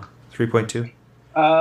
It's 3.2. Yeah, you can download that from CraftyMech.com/downloads. Excellent. Then other miscellaneous items was some sound fixes. The Galaxian, Uniwars, Mooncrusta, player shot sound now has been improved. Scramble, Super Cobra got some new low pass filter adjustments that make that, I think, the best mix I've had so far. Very happy with it now. It's taken a while, but I'm happy with it now. And then the pack games, Ms. Pack, Junior Pack, all got some new low-pass filters that just give you a bit more natural analog sound out of those games. So it's interesting because maybe we should talk offline about that. But I switching from Pac-Man cranked up really well for 2D-Con last year, and switching to the BitKit, I did notice there was that the amplifier on the BitKit is not quite as strong as the original Pac hardware. So. Oh yeah, no, it's not. It's about 2.5 watts. Yeah. So it's not a super duper amp. I kind of did that to avoid a large heatsink or a larger amp. Yeah. So, but it's good enough. And if you crank it up, it is loud. It is loud if you crank it up, and actually, if you crank it all the way up, there's actually some distortion. Yeah. On the high end, because I'm not super duper at analog circuitry. Do you have any? I don't know if this is possible with FPGA or not, but do you have any plans to allow you to control volumes on a per game basis? Not right now. Maybe in the future. I mean, it's definitely possible. But the reason I ask is, games like Zarzan are really loud. There's a few. Yeah, Zarzan is the end. The end is quite loud. The end is. Oh my gosh, the end almost blew my ears off because I had the thing cranked up. Because like for Pac-Man, you almost want it a little extra loud because you get that deep bass out of the 8-inch speaker. Right, in a Pac cab, yeah. Yeah. Yeah, that's true. And what's the other one that's kind of loud? Actually, Mooncrusta tends to be loud. Yeah. Just because of how the sound it uses that simple Galaxian sound, so it really hits those notes. Actually, I was working on it the last couple of days to fix some problems right before the release, and I had to listen to the music over and over and over again. Oh man. Yeah, I mean, I like the game, I really do, but I imagine the music. Yeah, I imagine when you're, building these FPGAs and integrating games, you must think of all these ideas that you'd like to do. But I love the simplicity of the kit. Like right now, yesterday, I had friends over a couple days ago, put them in front of the kit. They can sit down. It takes them literally a couple minutes to figure out what they're doing. They can cycle through all the games. They can have a great time with all whatever games they want to. It's not complicated. The only complication is for somebody who needs to load the games, and that is super easy as well. So if you look at something like the Mister that runs multiple FPGAs, and you have to download them, integrate them, and then get games to run on them. That's something like the basic user can't just plug in and play. I literally had with my PacJamma and your BitKit, I had them plugged in, and I was playing in less than 5 minutes. Yeah, that's kind of just part of my. I mean, I've always had kind of a design philosophy and a lot of different creative avenues of more like a simple sophistication. Is what I've always liked. Not overly complicated. Do something and do it really well. That means maybe you don't make 100% of the people happy because they'd like to see X, Y, Z that your thing doesn't do. But you make most people happy because it does the things that it does really well that everybody kind of wants. And so, I mean, the board was designed that way just to be easy to manufacture, less risk for me on the manufacturing side for overseas people who can be difficult to communicate with. The components I chose, widely available. I mean, every step of the way, it took a while, about 1.5 years to develop the board, hardware and software. But basically it was done from that perspective of keeping the design simple and getting something that I could produce consistently and at a good price for me, but offer a good price to everybody else. Yeah. And then on the software side, we started out with that text menu. And I remember in the early BitKit days, it was just text. There was no graphics. It was like Nibbler and, just words. You picked the game by the title. And so about 1.5 years ago, when I did the new menu, that was something I'd wanted to do from the start, but I just didn't have time. So I finally got time to do that. And I felt once I got the screenshot menu going, that's when the product really kind of came full circle and became a complete product. Yeah. That to me had kind of like that arcade SD feel with the easy-to-use game selection. Left, right on the joystick, you see some previews of the games. You pick the one you want. Something that people at parties can pick up pretty easily, or your friends. And so that's always been my goal, is just to make it easy to use and uncomplicated, and and something that people will enjoy. That's not a Swiss Army knife, but it's pretty good at what it does. Here's another thing I love about the new kit, or the new updates, the last couple updates. You can coin up on the second player button, which is great because I can have my coin drops enabled because I run my whole arcade on tokens. But when I want to cycle through games really quickly, I don't necessarily want to put all these tokens in, and neither do anybody else. But it still has that experience of you're hearing the coin drop, so to speak. So I love the fact that I can keep my coins enabled, put in a token on the front door, or I can hit the player 2 button twice, and bam, I'm coined up and ready to play. I love that. Sure, yeah, that's a feature that it kind of worked a little bit differently at first, and I still get feedback on it that it can be hard to communicate to people like guests that aren't familiar with games. Like, no, you have to tap that button twice, and and I've thought about different ways to do it, just hit player 1, but that's what I did originally with the Rockola games.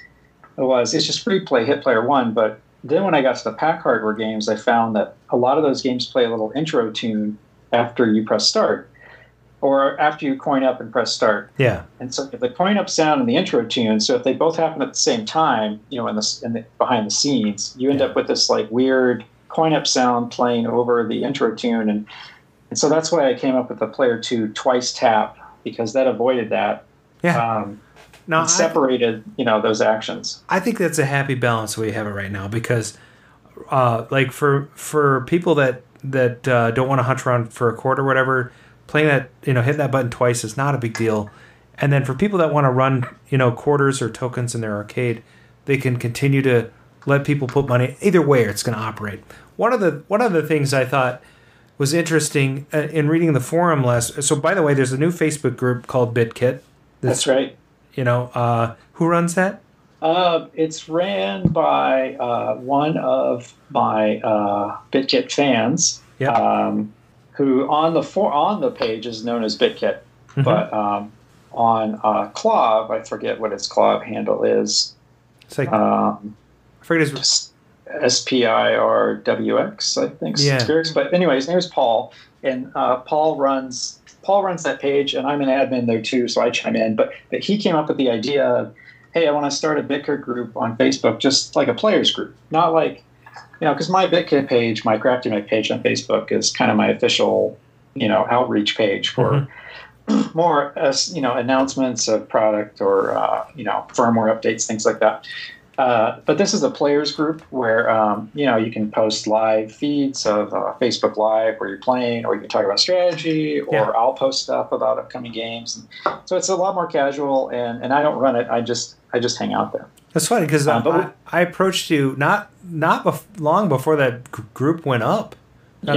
I was like, you should start this product as needs a Facebook group, and you had already had it in works.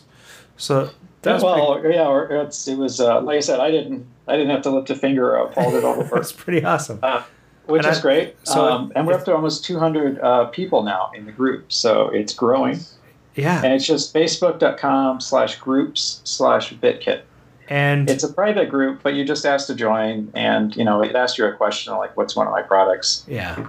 And TPG, BitKit, and then it's not a big deal. And the cool thing is that they run contests there. So there's weekend contests where they pick 3 games, and you can compete. And there's the Arcade Hangouts guys are in there. A bunch of us podcasters are in there. Anyone who's been involved with Grinkers knows about the BitKit. It's because it was part of the contest last year, right? And so that was super fun. Here's something interesting that I found reading that group, and a friend of mine was asking me too. There's a misconception that this product will just do magically whatever they, you should put this game on, and you should put this game on. A friend of mine said, hey, I saw Crazy Kong runs on there now. Does that mean that he's going to do Donkey Kong? And I think there's a misconception that this would just do everything. So I wanted you to speak to that a little bit, because I think most people try to avoid the big Nintendo when creating something that could potentially infringe on their property, because they're the most protective of their wares, if you will. But could you talk to that a little bit, Aaron? Well, like I kind of touched on earlier when I talked about how the design process being risk management and making things kind of streamlined and as least trouble for me on my end as a business. And that's part of the philosophy on, I don't really want to do Nintendo. Nintendo is very active about when it comes to the IP of what's their big Mario, Pac-Man. They went after every ROM site 5 years ago. And it's at the same time, there's other things out there like the Junior and DK remixes and stuff like that. Yep. And that's not a problem, but it's kind of it takes a big investment of time to get a new platform up on the BitKit. So I spent 2 to 3 months of really hard work getting DK to run, for instance. And then, it has analog sounds that are very hard to reproduce. MAME struggled with that for a long time before they got much closer. So I put in all this work, and it takes one guy at a desk with 15 free minutes in his day to send me a cease and desist. And then, and then I've lost all that work because, they're huge. I'm a little guy, they're a very big guy. So it's not a fight I even want to get near. And I don't really want to for another reason, because the BitKit has always kind of been about a bit more of the oddball or the B-side games. You've got the packs are on there, and you've got Frogger on there. You've got some games that are definitely top tier in terms of the classics, but a lot of the games are lesser known, like Beastie Feasty, Agor, Mr. TNT, Lizard Wizard, fun kind of quirky games. So that's kind of more my preferences. Yeah. The games that didn't get a lot of attention, but they're actually pretty fun. And for me, the DK games are great, but it's kind of a bridge too far for the BitKit, I think. Well, and Brian, you brought this up a long time ago, and maybe even helped influence some of the platforms that Aaron could exploit.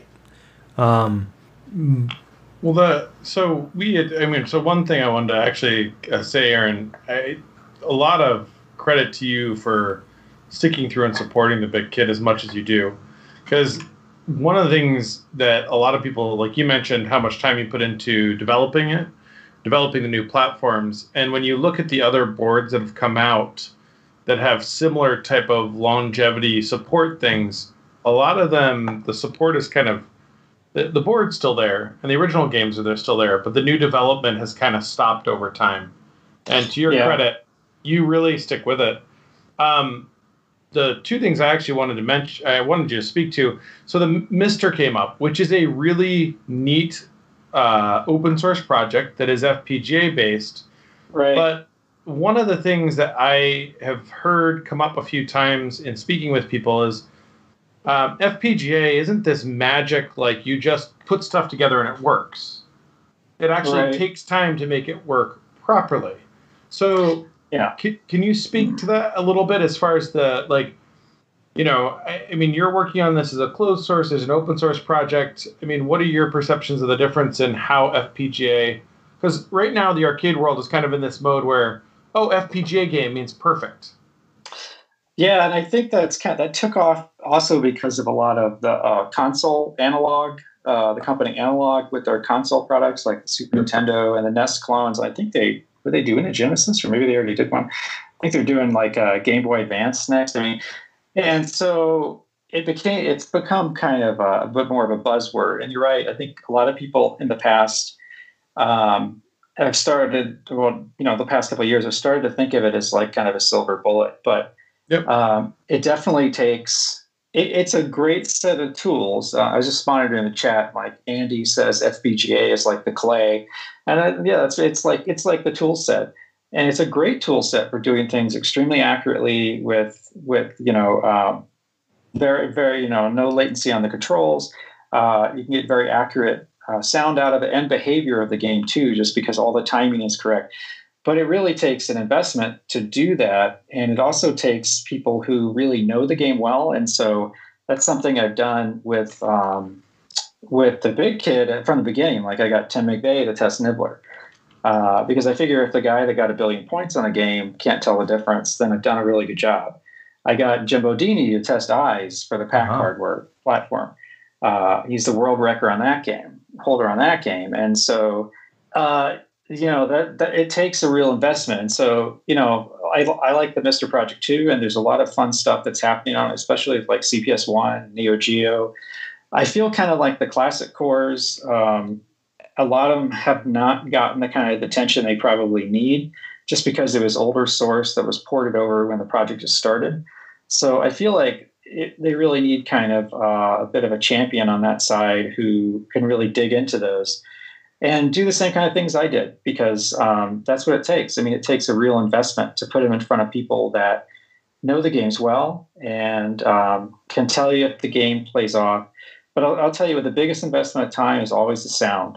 The sound is the hardest part to get right, and it takes the most time, the most work to get right. So, projects evolve over time, and open source works that way. You have to wait for the right people to come along and have the time to spend time with it. But the advantage is you get, 20, 30, who knows how many people working on this, where with the BitKit, it's just me. But on the other side of that, the BitKit is a commercial product, so I have a responsibility to people who buy the product to provide them a product that works front to back 100%. So it's not an incomplete, when I release game updates, they're not incomplete or this needs improvement or this will get better. With a commercial product, when I release updates, it's ready to go and it's ready to use. And, so they're really two different worlds. Open source and commercial are two different worlds. And they have different places for different people, depending on what you really want. A lot of people that use the BitKit just want something to plug in and work, and they don't want to mess with. It's simplicity, and a lot of other people want something they can really tinker with, add to, maybe even contribute to themselves as a project. And that's where open source comes in. So they are two different levels. But I think one thing that people do underestimate who aren't really familiar with FPGA development is it takes a tremendous amount of time. And I actually posted this recently on Clav that if you want to create a product to sell, FPGA is probably the worst return on investment you could possibly do in this hobby, because it takes the most amount of time compared to a lot of other things you could design and sell for the same amount of money. So yeah. warning to anybody thinking of getting into it. Because yeah, I mean, I've kept the product up to date and I really enjoy that. But it's sometimes I question my sanity for the number of hours I've spent over the last few years. But when I get comments from people saying how much they like the product, how much they enjoy the updates, how it's their favorite game in the arcade, I mean, that makes me feel good. It gives me good motivation to keep going. So, and the product is really, I mean, 2020 has been a messed up year, and COVID has been a big part of that. But everybody being at home the last few months, the BitKit sales have really started to pick up, and I've got a lot of new people coming in, and are excited about it, joining that Facebook group. So it's been a good year for the BitKit, and I like that. It's just unfortunate the circumstances are what they are. That's why we're kind of having this uptick in people being at home with time in their hands. But yeah, it's long answer to a short question. But I don't know. That was a good answer. That sounded great. Yeah. So I'm looking through some of the games that are on this the hardware tick here that you've sort of entered into with the Sega Pango and Junior Pac-Man. And now let's just say they're supported. They're supported. They don't come with it. That's right. But there's a lot of weird games on that platform, and I'm like, I have no idea what any of these are. How do you pick what you're gonna go for? You know what I mean? Well, MAME is a great resource, and it always has been. Yes. I know we knocked MAME in this hobby on, but I mean, the truth is it's a tremendous resource, and there's been a lot of work put into that open source project, again, over the years. And so, yeah, I turned to MAME. I've tried a lot of those games. I think pretty much all of them that are in the Galaxian driver for MAME, the Pac-Man driver for MAME. Yeah, and a lot of them you've never heard of for good reason, because they were terrible. But then I find a few, and then I talk to other people, or they tell me to check something out, and I do check it out. I think there's a couple of games in the BitKit that came about that way, that someone told me, why don't you check out this game? I think it runs on Galaxian, or it runs on Pac hardware. And so, I load it up to MAME, I check it out, and it actually turns out to be kind of fun. It's kind of it comes with, I want to get games on there that people are going to like a bit more broadly. So really weird one-off games, maybe that have weird controls or dedicated controls that weren't like a joystick and buttons. That's probably not for the BitKit, because that's kind of my philosophy too, is I want everybody to be able to play every game on there basically with a normal control panel. Maybe you don't have two buttons, but at least you have a joystick and a button. Bob Zarzadek's going to be mad. Yeah. Or no buttons. That's kind of my choices come down to what's compatible with what everybody has so far in terms of, the cabinets they have BitKits in, and is the game playable? Is it too hard? Is it too easy? Mm-hmm. Is it kind of a nice mix? And, is it a good game? And then I kind of go from there. Well, and so one of the things, and you may have touched on this, and I wanted to kind of emphasize it for some of the people in the chat. Correct me if I'm wrong, but when you set up BitKit, you're kind of setting up a board set. And so anything that comes off of that board set becomes easier to do. So you may not have been shooting for, say, Crazy Kong is what you wanted on there, or Frogs, but if you do the Scramble hardware from Konami, there's a ton of games that fall out of that relatively easily. For sure. I mean, a huge amount of games were on either Pac-Man, Galaxian, or Scramble-based hardware. Covers a big range. So the effort to adding a new game like Mooncresta to Galaxian is, the platform's already done. But then I have to look at, what does Mooncresta do differently? Well, it's got some extra video RAM, and it has some different registers that it uses to switch those video ROM graphic banks. Mm-hmm. And so that got a little tricky. And then, how about its sound? Does it have any special custom stuff for the sound? No, it's just Galaxian sound. Okay, well, that's easier. And then it gets down to integration with the menu system. So I've got to look at how the high score saving is going to work. I've got to spend time with that. What about your settings? Does it do cocktail? How many lives, bonus, that kind of thing? So at this point, Galaxian's pretty mature, when it comes to my end of it. So it's more just kind of the crossing the I's, dotting the T's, going down the list, getting the game to run, making sure it plays. But fortunately, it doesn't take. I don't have to remake the wheel or do a lot of new work.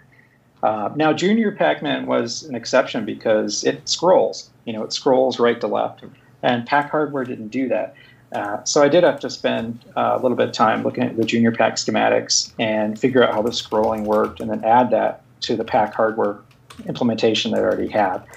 It also had all extra memory for both the program ROMs and the graphics, and so, but a lot of games like, for instance, Mr. TT, Agor, and Eyes, all three of those are almost the exact same code base, and they all run the same way. So that was like a three-fer. When I got Eyes running, well, now Agor and Mr. TNT automatically worked. I didn't really have to do much for those. Same with Pac-Man. Pac-Man works, well, then Pac Plus is going to work, although I had to decrypt the program ROMs. So that's why I like hardware that has a lot of games. So I do get requests for what about this game? What about that game? I'm like, well, how many other games run on that hardware or something similar? Because, 2 to 3 months of my time, that's a lot to invest for just a single game, a one-off, that I can't really get anything else out of it. And I mean, it is a commercial product, so that's the other side of it, is I have to look at things from my perspective of I invest time, I make a product, I get paid for it, that's part of my income, and I have to balance that with the time that I have and make smart choices. Andy Baldwin had a question a ways back. I said, is there anything on the hardware, from the hardware perspective? So you've been developing this for a while. If you were to take a step back to the beginning and start over again, is there anything that kind of comes to mind that you'd say, I would have done this differently? Oh, yeah, there's a couple things that I wish I had done from the start. There's an analog noise channel on the BitKit, which I used for the Nibbler hardware, which works great for explosions. But there's a 3-pole filter in there, and it's fixed. And I really wish I could have set those 3 bits so that you could get more of a deep boom, or maybe more of a more crunchy pop sound. More of your Nintendo noise channel, which is more crunchy. So yeah, being able to adjust that analog noise filter would have been nice. I wish I'd gone with larger size flash from the beginning, because the Bluetooth model has room for 64 game slots, and the original, what Adam calls the Mark I, that had room for 32 game slots. So I should have gone with the bigger flash from the start, because of course when I started the project, I had 5 games in mind max that were going to be on the board. So 4 megabits or 4 megabytes sounded like an enormous amount of space, because a game takes 64K, and the FPGA implementation takes about 378K. So that's a lot of space. But it turns out it wasn't when I started adding all these new games. So yeah, those are 2 things I would have done.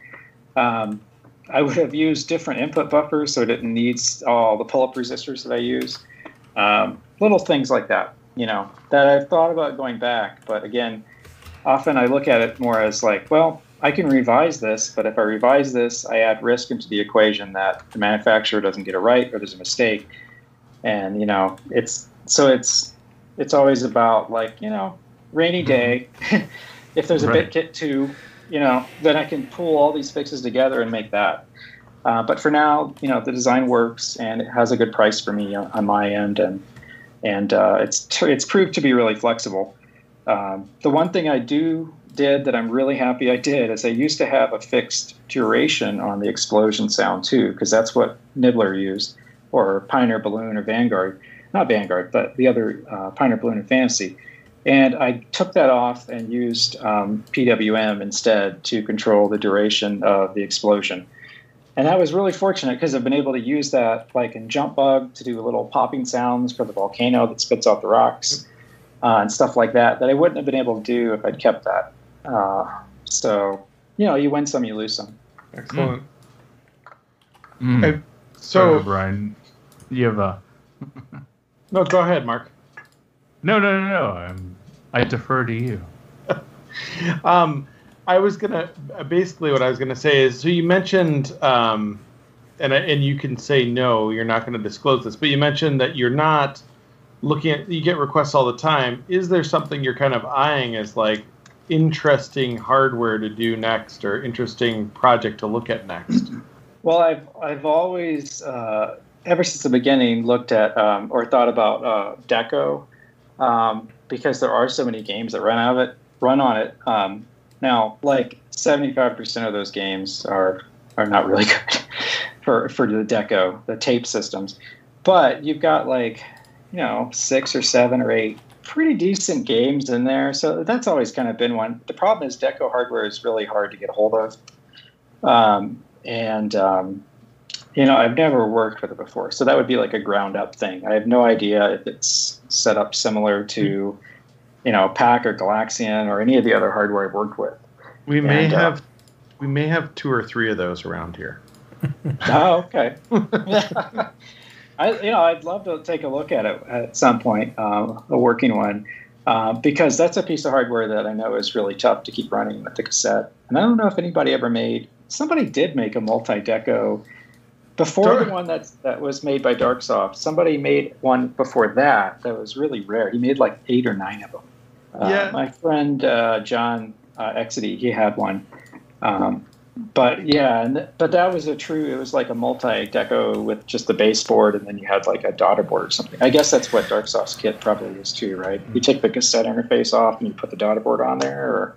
There's actually, so Darksoft has this little add-on board, and I don't know, it doesn't even go into the cassette interface place. And there's a custom ROM that you drop in there.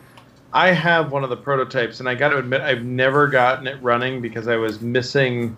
There was a chip I had on mine that was not functioning properly, and they sent me a new one, and it got put on the shelf, and it disappeared. And I actually just found it a couple days ago, and Billy was back. Billy was back in the shop. What's this? And I'm like, oh, I need that. Oh, hey, you guys. What's that? Adam is driving. Yeah. Whoa. So we have to do this drawing because we said we do it at 9 o'clock. Oh, okay. I have one question I'll answer real quick. I just saw in the chat. Yep. Metropolis. He just asked, is there anything I tried to put on but had to quit or abandon due to difficulty? Sure. Not so far, but I'm also really, really stubborn. That's kind of how I've always learned things, is just kind of diving in and doing them. So when I run into something that I can't get to work, it's really tough for me to leave it alone until I get it working. So far, I guess I've been lucky. Everything I've tried, I've gotten to work. So now I want to say we're going to draw the hat. We're going to draw the names in the hat right now. But that doesn't mean the show's over. We're just going to announce the winner, okay? I see 24 names in the hat. I've got 26 names in the hat. I will quickly say to Aaron, we don't call that luck. We call that skill, but thank you. Oh, okay. You're very modest about it. I have 26 entries in the hat. I'll just read names, some of them off, so I'm just going to randomly, I'm not going to go over the whole list, but we have Idaho Farmer, Arcadeology, Mr. Wobble, Joe Cool, Tall Paul, D. Norman, Nacros. We have Mike Page, Brad Holman, Gabriella. There's a bunch of names in here, some that have been just behind the scenes and some that are in the chat for the first time tonight. So thanks for tuning into the show. You're about to find out if you're the winner of the grand prize, which is the big hit. Thanks for filling this out, and thanks for participating and listening in. And Aaron, thanks for giving us an update. And we'll finish up the interview after this drawing. What do you say? That sounds good. Okay, here we go. So I'm gonna hit shuffle. Can you guys hear that? Exciting. Yeah. Unfortunately. So we're gonna. Mark, why don't you give me a countdown? 3, 2, 1, and I'll stop. 5, 4, 3, 2, 1. Oh my God. Get it? Get who I was doing a countdown? Okay. What happened? I'm gonna have to screenshot this because no one's gonna freaking believe me. I won. Bob Zarstek won. No, I'm just kidding. No. Oh no. Yeah. Yeah. This is funny. I am gonna screenshot it. Okay. And I'm gonna paste it. Can I paste it into the chat? Sure. I mean. Yep, I can. Here it goes. All right. So. Yeah, I'm just gonna. What's that? It says John Jacobson won. That's C.W. Graham. He's not in the drawing. So No. I am going to I'm going to paste the top portion of this into the chat. It's our database export. What do you got? Does it paste it in? I tried to paste it. What happened? I don't see anything yet. Did not come through. Looking at the chat. It doesn't. It doesn't let you. Okay. All right. So the top. Come on, you got it. All right. Oh, the anticipation! I'm just gonna do a drum roll for it because this is incredible, right? And the winner of the big hit tonight, no joke, is Mr. Peabody. All right. In the hat, scrambled in the top 3 were the Gleek, the Yeti, Mike Page, Mr. Wobble David from Buffalo, D. Norman, and Joe Cool. Those were the top 8 of the 26 entries we had tonight. I cannot believe that Mr. Peabody won because he wins a lot with, like, you know, what's in the juke from, you know, his savvy with the juke. So that's pretty freaking cool. I hope. Yeah, Christopher, I demand a recount. There's no count. It was randomly selected. Yeah, and just for fun, the bottom 3 entries were Robot, Ron John, Brian Jones, and Arcadeology. Oh, damn, Aaron, all the way at the bottom. And Gabriella was a close 4th at 23rd. different Aaron, obviously. Yeah. Oh, my gosh, that's some serious luck. Well, I'll tell you what we can do is before you send it out to Mr. Peabody, we better update it. Okay. So I can help you do that. All right. I'll help you get it updated to the latest because otherwise he'll be about 14 updates behind probably. Yeah, I haven't touched it in a while. You know, it might be easier. Okay, that sounds good. I will, Mr. Peabody, if you're okay with that, I will open up the box. I will update it before we send it out to you. And give me a call. You've got my number and my email, and we'll work it out. So I just want to say thanks for everybody for playing. That is pretty cool. That, you know, and that hat thing is awesome. I've been using that since like 1999. So it was written for Windows 95. I think I first installed it on Windows 97. Was there a 97? It seems so long ago. Windows ME? 98. Windows 98, wasn't it? Yeah, there you go. I don't know. 98, ME, XP. It was like a 98 for forever. It was. As a gamer, I wanted to never leave that operating system. Oh. The guys want an arcade radio discount code. Well, Brian, could you arrange that? Could you give an arcade radio discount for, say, the Pac Jamma? That would be kind of cool, like 10-15%. I can do something, but it will take me more than 2 minutes to arrange it. All right, so let's next week. Next episode. And I want to make sure that we have Bluetooth on the shelf. Smart. Oh, the Pac Jammas, not the Bluetooths? Oh, I know I have Pac Jammas. We have a lot of those. I want to make sure that we have the Bluetooth. Yeah. Oh, okay. Because but I'm saying I'm waiting on some boards, so I don't actually have any back stock right now. Okay. All right. If you guys need extra ones, hopefully in a couple weeks I will. But, Sweet. My vendors still have it. I think they still have it, like Paradise does. You know, it's interesting. I ordered a neon light that's taking some time to build. I sent an update about that today. But when that's done, I'm gonna display that on the show. It's pretty incredible. But it's from Hong Kong, so it's going to take a while. Hong Kong actually had all of their postal services turned off until Monday. Did you know that? It doesn't matter. He's not going to be done with this thing till another couple of weeks. So they are strict there. Yeah. Wow. You know, if we were as strict here, we would be over this crap. But let's not talk about that. So no digression. No digression. Okay. So Brian, can we promise some sort of discount for stuff related to the big hit next week? We'll put something together. I'll have some fun. Yeah. All right, let's do that. I love that. Great suggestion out there. We will have something coming up. I will make sure it's when we have stuff that we can ship off the shelf. And by the way, Christopher Graham, if we're going to have Arcade Radio branded cap kits, they're all going to be Nijicon. I don't care. I'm not having my name put on any Zycon crap or whatever. So changed the whole. I've got a printer over here that can print Nichicon on every cap. I cannot. I mean, I'm going to post this in the Arcade Radio Facebook page just so people can see that the hat drew this name and I didn't just pick Chris because I want him to do some, work for me on my Journey control panel, which will never ever happen because it's sitting on the floor right over there and you keep forgetting to grab it. Well, I have a Jungle Hunt there too that wasn't quite working. Well, it was working until it got moved. Yeah. Right. I'm not going to say anything. I'm a little irritated about that right now. So let's move on anyway, and talk to Aaron about a few other things. Did we talk about the recent games that are supported officially? Yeah, we did. We went through the whole list of goodies. Okay, so we're good there. Is there anything else we need to talk about the big hit? Any questions from the chat? Future goals. What's that? I like that. Future goals. To keep on rolling with it. When I started the product out, I figured it wouldn't have a very long life, maybe like a year or so, because I was only planning to do those 5 games, and I would just make them until, people had bought them up and there wasn't much interest. But the interest keeps growing, so the thing I wanted to do now with the Bluetooth, which I talked about earlier this year, is get it going on a mobile device for updating the high scores. So you can just upload your high scores from your phone.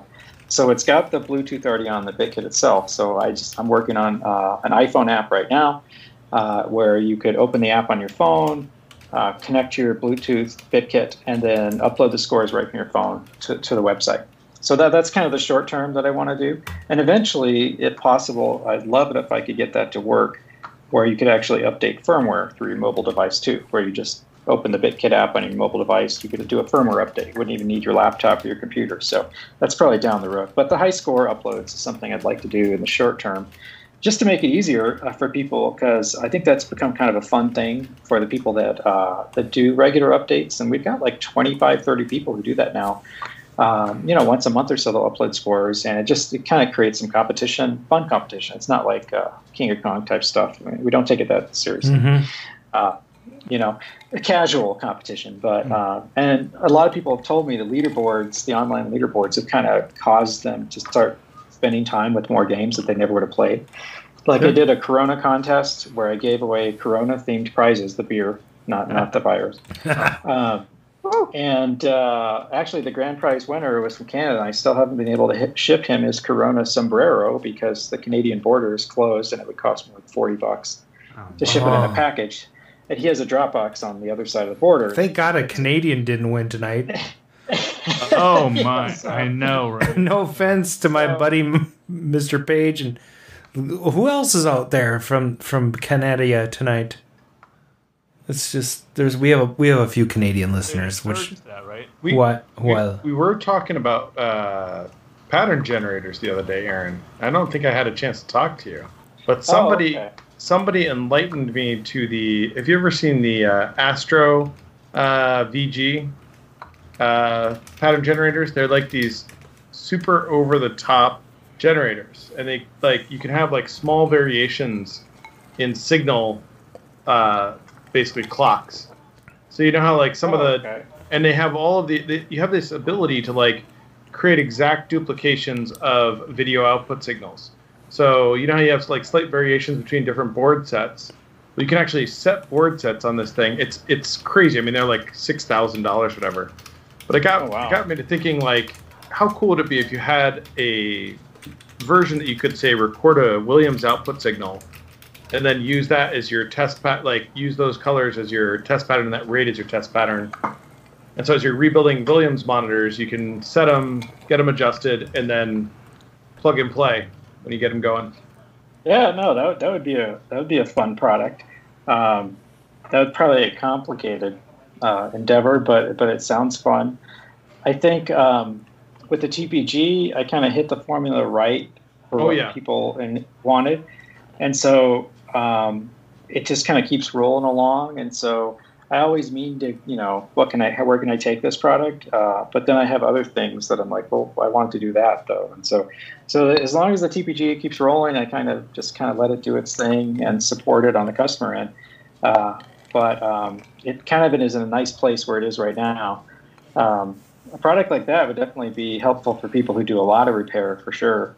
Someone like Buffett, I wonder if Buffett would like something. He's always talking about these exotic test pattern generator combinations he wants to do. 15 different generators at a time, so he can test a whole bunch of monitors and things like that. But yeah, it's all about time.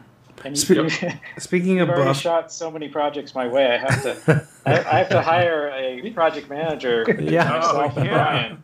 What's your wife doing right now? And I'm about to get closer. Now here's a fun thing. Yeah. We gotta. I want to shut this down in a second, but I want to just say, I don't think Greekers Greenfest is happening this year. No, I don't think it's going to happen. Probably not. And even if it does happen, there's going to be a low attendance, I think. I would have to drive there. Yeah. And here's the thing. Aaron, I think I met you and I met your wife there. I met you before that, but yeah, we were both there last year. So yeah, and I think I met you 3 years ago for the first time at Greenfest. You've been going there since John Jacobson talked about the big kit the first time. Yeah, I went to number 2 and number 3 and 4, and then I don't think I went to number 5, and then I went to, or maybe I went to 2, 3, 4, 5. It didn't go to 6, but I went to the last one. Sure, yeah. But in any case, I love that we can talk like this, but it's going to be sad. The last year's contest was so cool. Andy says virtual Greenfest, which actually I can't think of anything more depressing though than a virtual. Yeah. I don't know how that works. Classes. I don't know. Maybe January. Maybe next. I think we got another 12 months of COVID here. There's a Grinkers. There's a poster called Grinkers, which might be Steve in the chat, who says that's probably not in October, but maybe November, December, January. Yeah, it's playing it by ear. You never know. You never know. Don't throw hope away. It might happen. Wait, maybe November, December, and January is what I'm reading. Three Grinkers. I love it. I'm a 1, 2, 3 Grinkers. I love it. Okay, guys, let's wrap this up. Aaron, stick with us after the show for a little wind up. And again, everybody, thanks for participating tonight. Regular listeners were in force. I love it. It's good to have, and some listeners that are never in the chat participated tonight in entering into this. This is going to be another way we do contests in the future coming up. We're probably going to reduce sending out 3 prizes a week for the What's in the Juke, just to depress you even more. So but we'll give away better prizes once a week, which would be much better. So again, Mark, thanks for the great idea tonight. Making it fair for all listeners, not just the people that are in the chat. And Aaron, thanks for coming on the show again. Sure. I think it's my fourth. Is it my fourth? I believe time? it's your fourth time. Yeah. Does he get like a jacket at 5? Like he gets kind of like a 5-timer. Yeah, he's the 4-timer club, just like the SNL. What's that sketch where they did like the 5-timer club or something? Yeah. So when you get to that point, smoking jacket, you look like you'll be Doc Brown from 1955. It'll be nice. Well, Aaron, you and I will get together, figure out how to update Mr. Peabody's. We can talk tomorrow or whenever you want. Yeah, and then we can. It'll be easy. I just have to have you do a couple quick steps to make sure it goes smoothly because it hasn't been updated in so long. Sure, it's like a brand new out of the box, never been touched. So it probably has that minty smell still. Yeah, it still smells like it's still in the anti-static bag. It's going to be great. Yeah. So I'll open it up and we'll release some non-COVID air from 5 years ago and get that thing updated. That's right. Yeah. And then Mr. Peabody will send it out to you. So that'll be a lot of fun. You'll just be able to plug it in to any JAMA harness. And if you talk to Brian over at Paradise, you can get one of those pack JAMAs if you get a pack machine, and it'll make your life super easy. So. Okay, so I guess that's going to wrap it up. Wait a minute, that's not the song we play. We play this one. All right. You wanted the classic one? I can go back to the classic one. No, All right. So thanks for listening to the Double R's. This has been Arcade Radio. Hey, don't forget to check us out at Old School Game. Check out Old School Gamer Magazine. You can pick up or subscribe at oldschoolgamermagazine.com. Mm-hmm. Hey, check out our website, arcaderadio.com. That's RCADERADIO.com for all of our social media and swag links. Which is pretty cool because I think this is the first time we use the show. We've used the site for the show ever. Yeah. You know, besides like you could go and watch old episodes and whatever, but now it's like legit. So you can also call and leave comments on the game line, which would be hilarious if somebody actually said, you know, we want to hear something intelligent about, I don't know, neck boards or flybacks or I don't know. You don't want more voice messages. Way better. Blah, blah, blah, blah, blah. Way better than the guy that wants TV to play on the Biscuit, which is going to happen. Enjoying the show? Pick up some Arcade Radio swag over at Teespring and Arcade Radio, or consider supporting our Patreon campaign over at patreon.com/Arcade Radio. Multiple tiers starting at just $3 a month. That'd be great. Then we can give away more big kits. Yeah. Hey, any bit of that helps us with our cost of running the show. Subscribe to our YouTube channel and click the notification bell wherever the hell it is so you will know when we're streaming live. Yeah. If you like what you're hearing, consider dropping a 5-star review on Anchor, iTunes, Spotify, or wherever you consume podcasts. Any review goes to sort of promote the show and help us climb up SEO and the list of podcasts where people can actually search and find stuff that they want to listen to for arcades.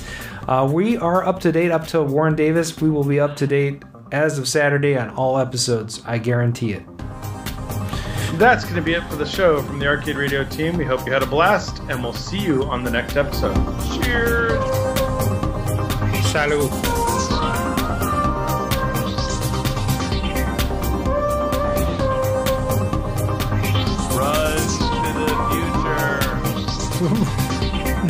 I'm thinking about doing a whole synthwave album. Oh, I think it'd be great. And you should sell pixie sticks that come with it. Pixie sticks, yes. Yeah, there's not enough.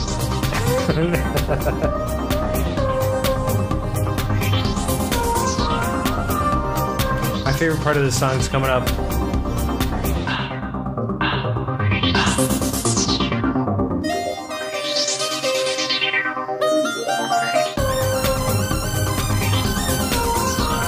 By the way, have you guys heard the Mandalorian synthwave video yet? No. Are you going to play it for us right now? I could, but no. We're not off the air yet. I know, it'd be funny. 10 people? How many people are there? I don't know. 21 people. That's a decent amount. Should we play that synthwave? Let's see if we get banned for synthwave Mandalorian. Why not? All right, because it's unfreaking believable. I was like, a broken healthcare system. Yeah, broken.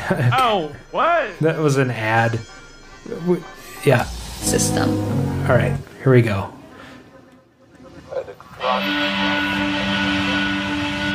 This is freaking brilliant. Whoever did this, I'm giving them my money. I need to learn how to play that instrument. It's a synthesizer. It's just a keyboard, buddy. I gotta grab a drink. Sure. Sounds good. I'm gonna get a drink too. But listen to this. This is unbelievable. How about that? And this is gonna be like the outro. Hang in there, guys. This is the Gleek. It's way better than Zelda.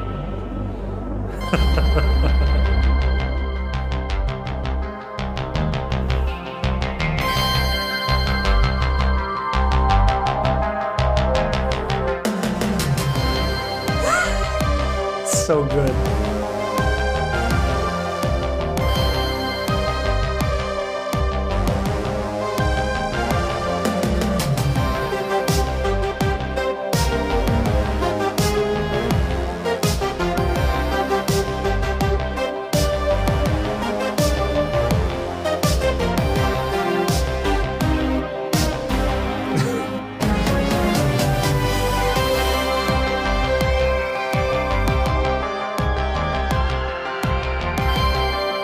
band called YSSY.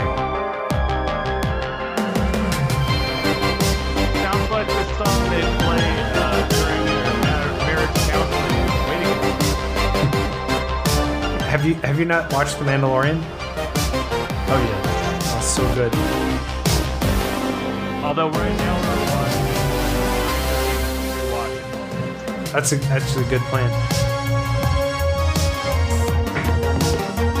All right, I'm going to put this into the chat so people can finish it up at home, but I highly recommend watching the entire video. Thanks for listening, 20 people. I mean, they're hanging in there, right? I mean, it's good stuff. They're sticking through it. It's crazy. Yeah, and we're now at a 9:30, which is another 2.5-hour show, which, you know, it's like, if I cut off the first 15 minutes of us BSing, it's really not that bad. You got to keep that.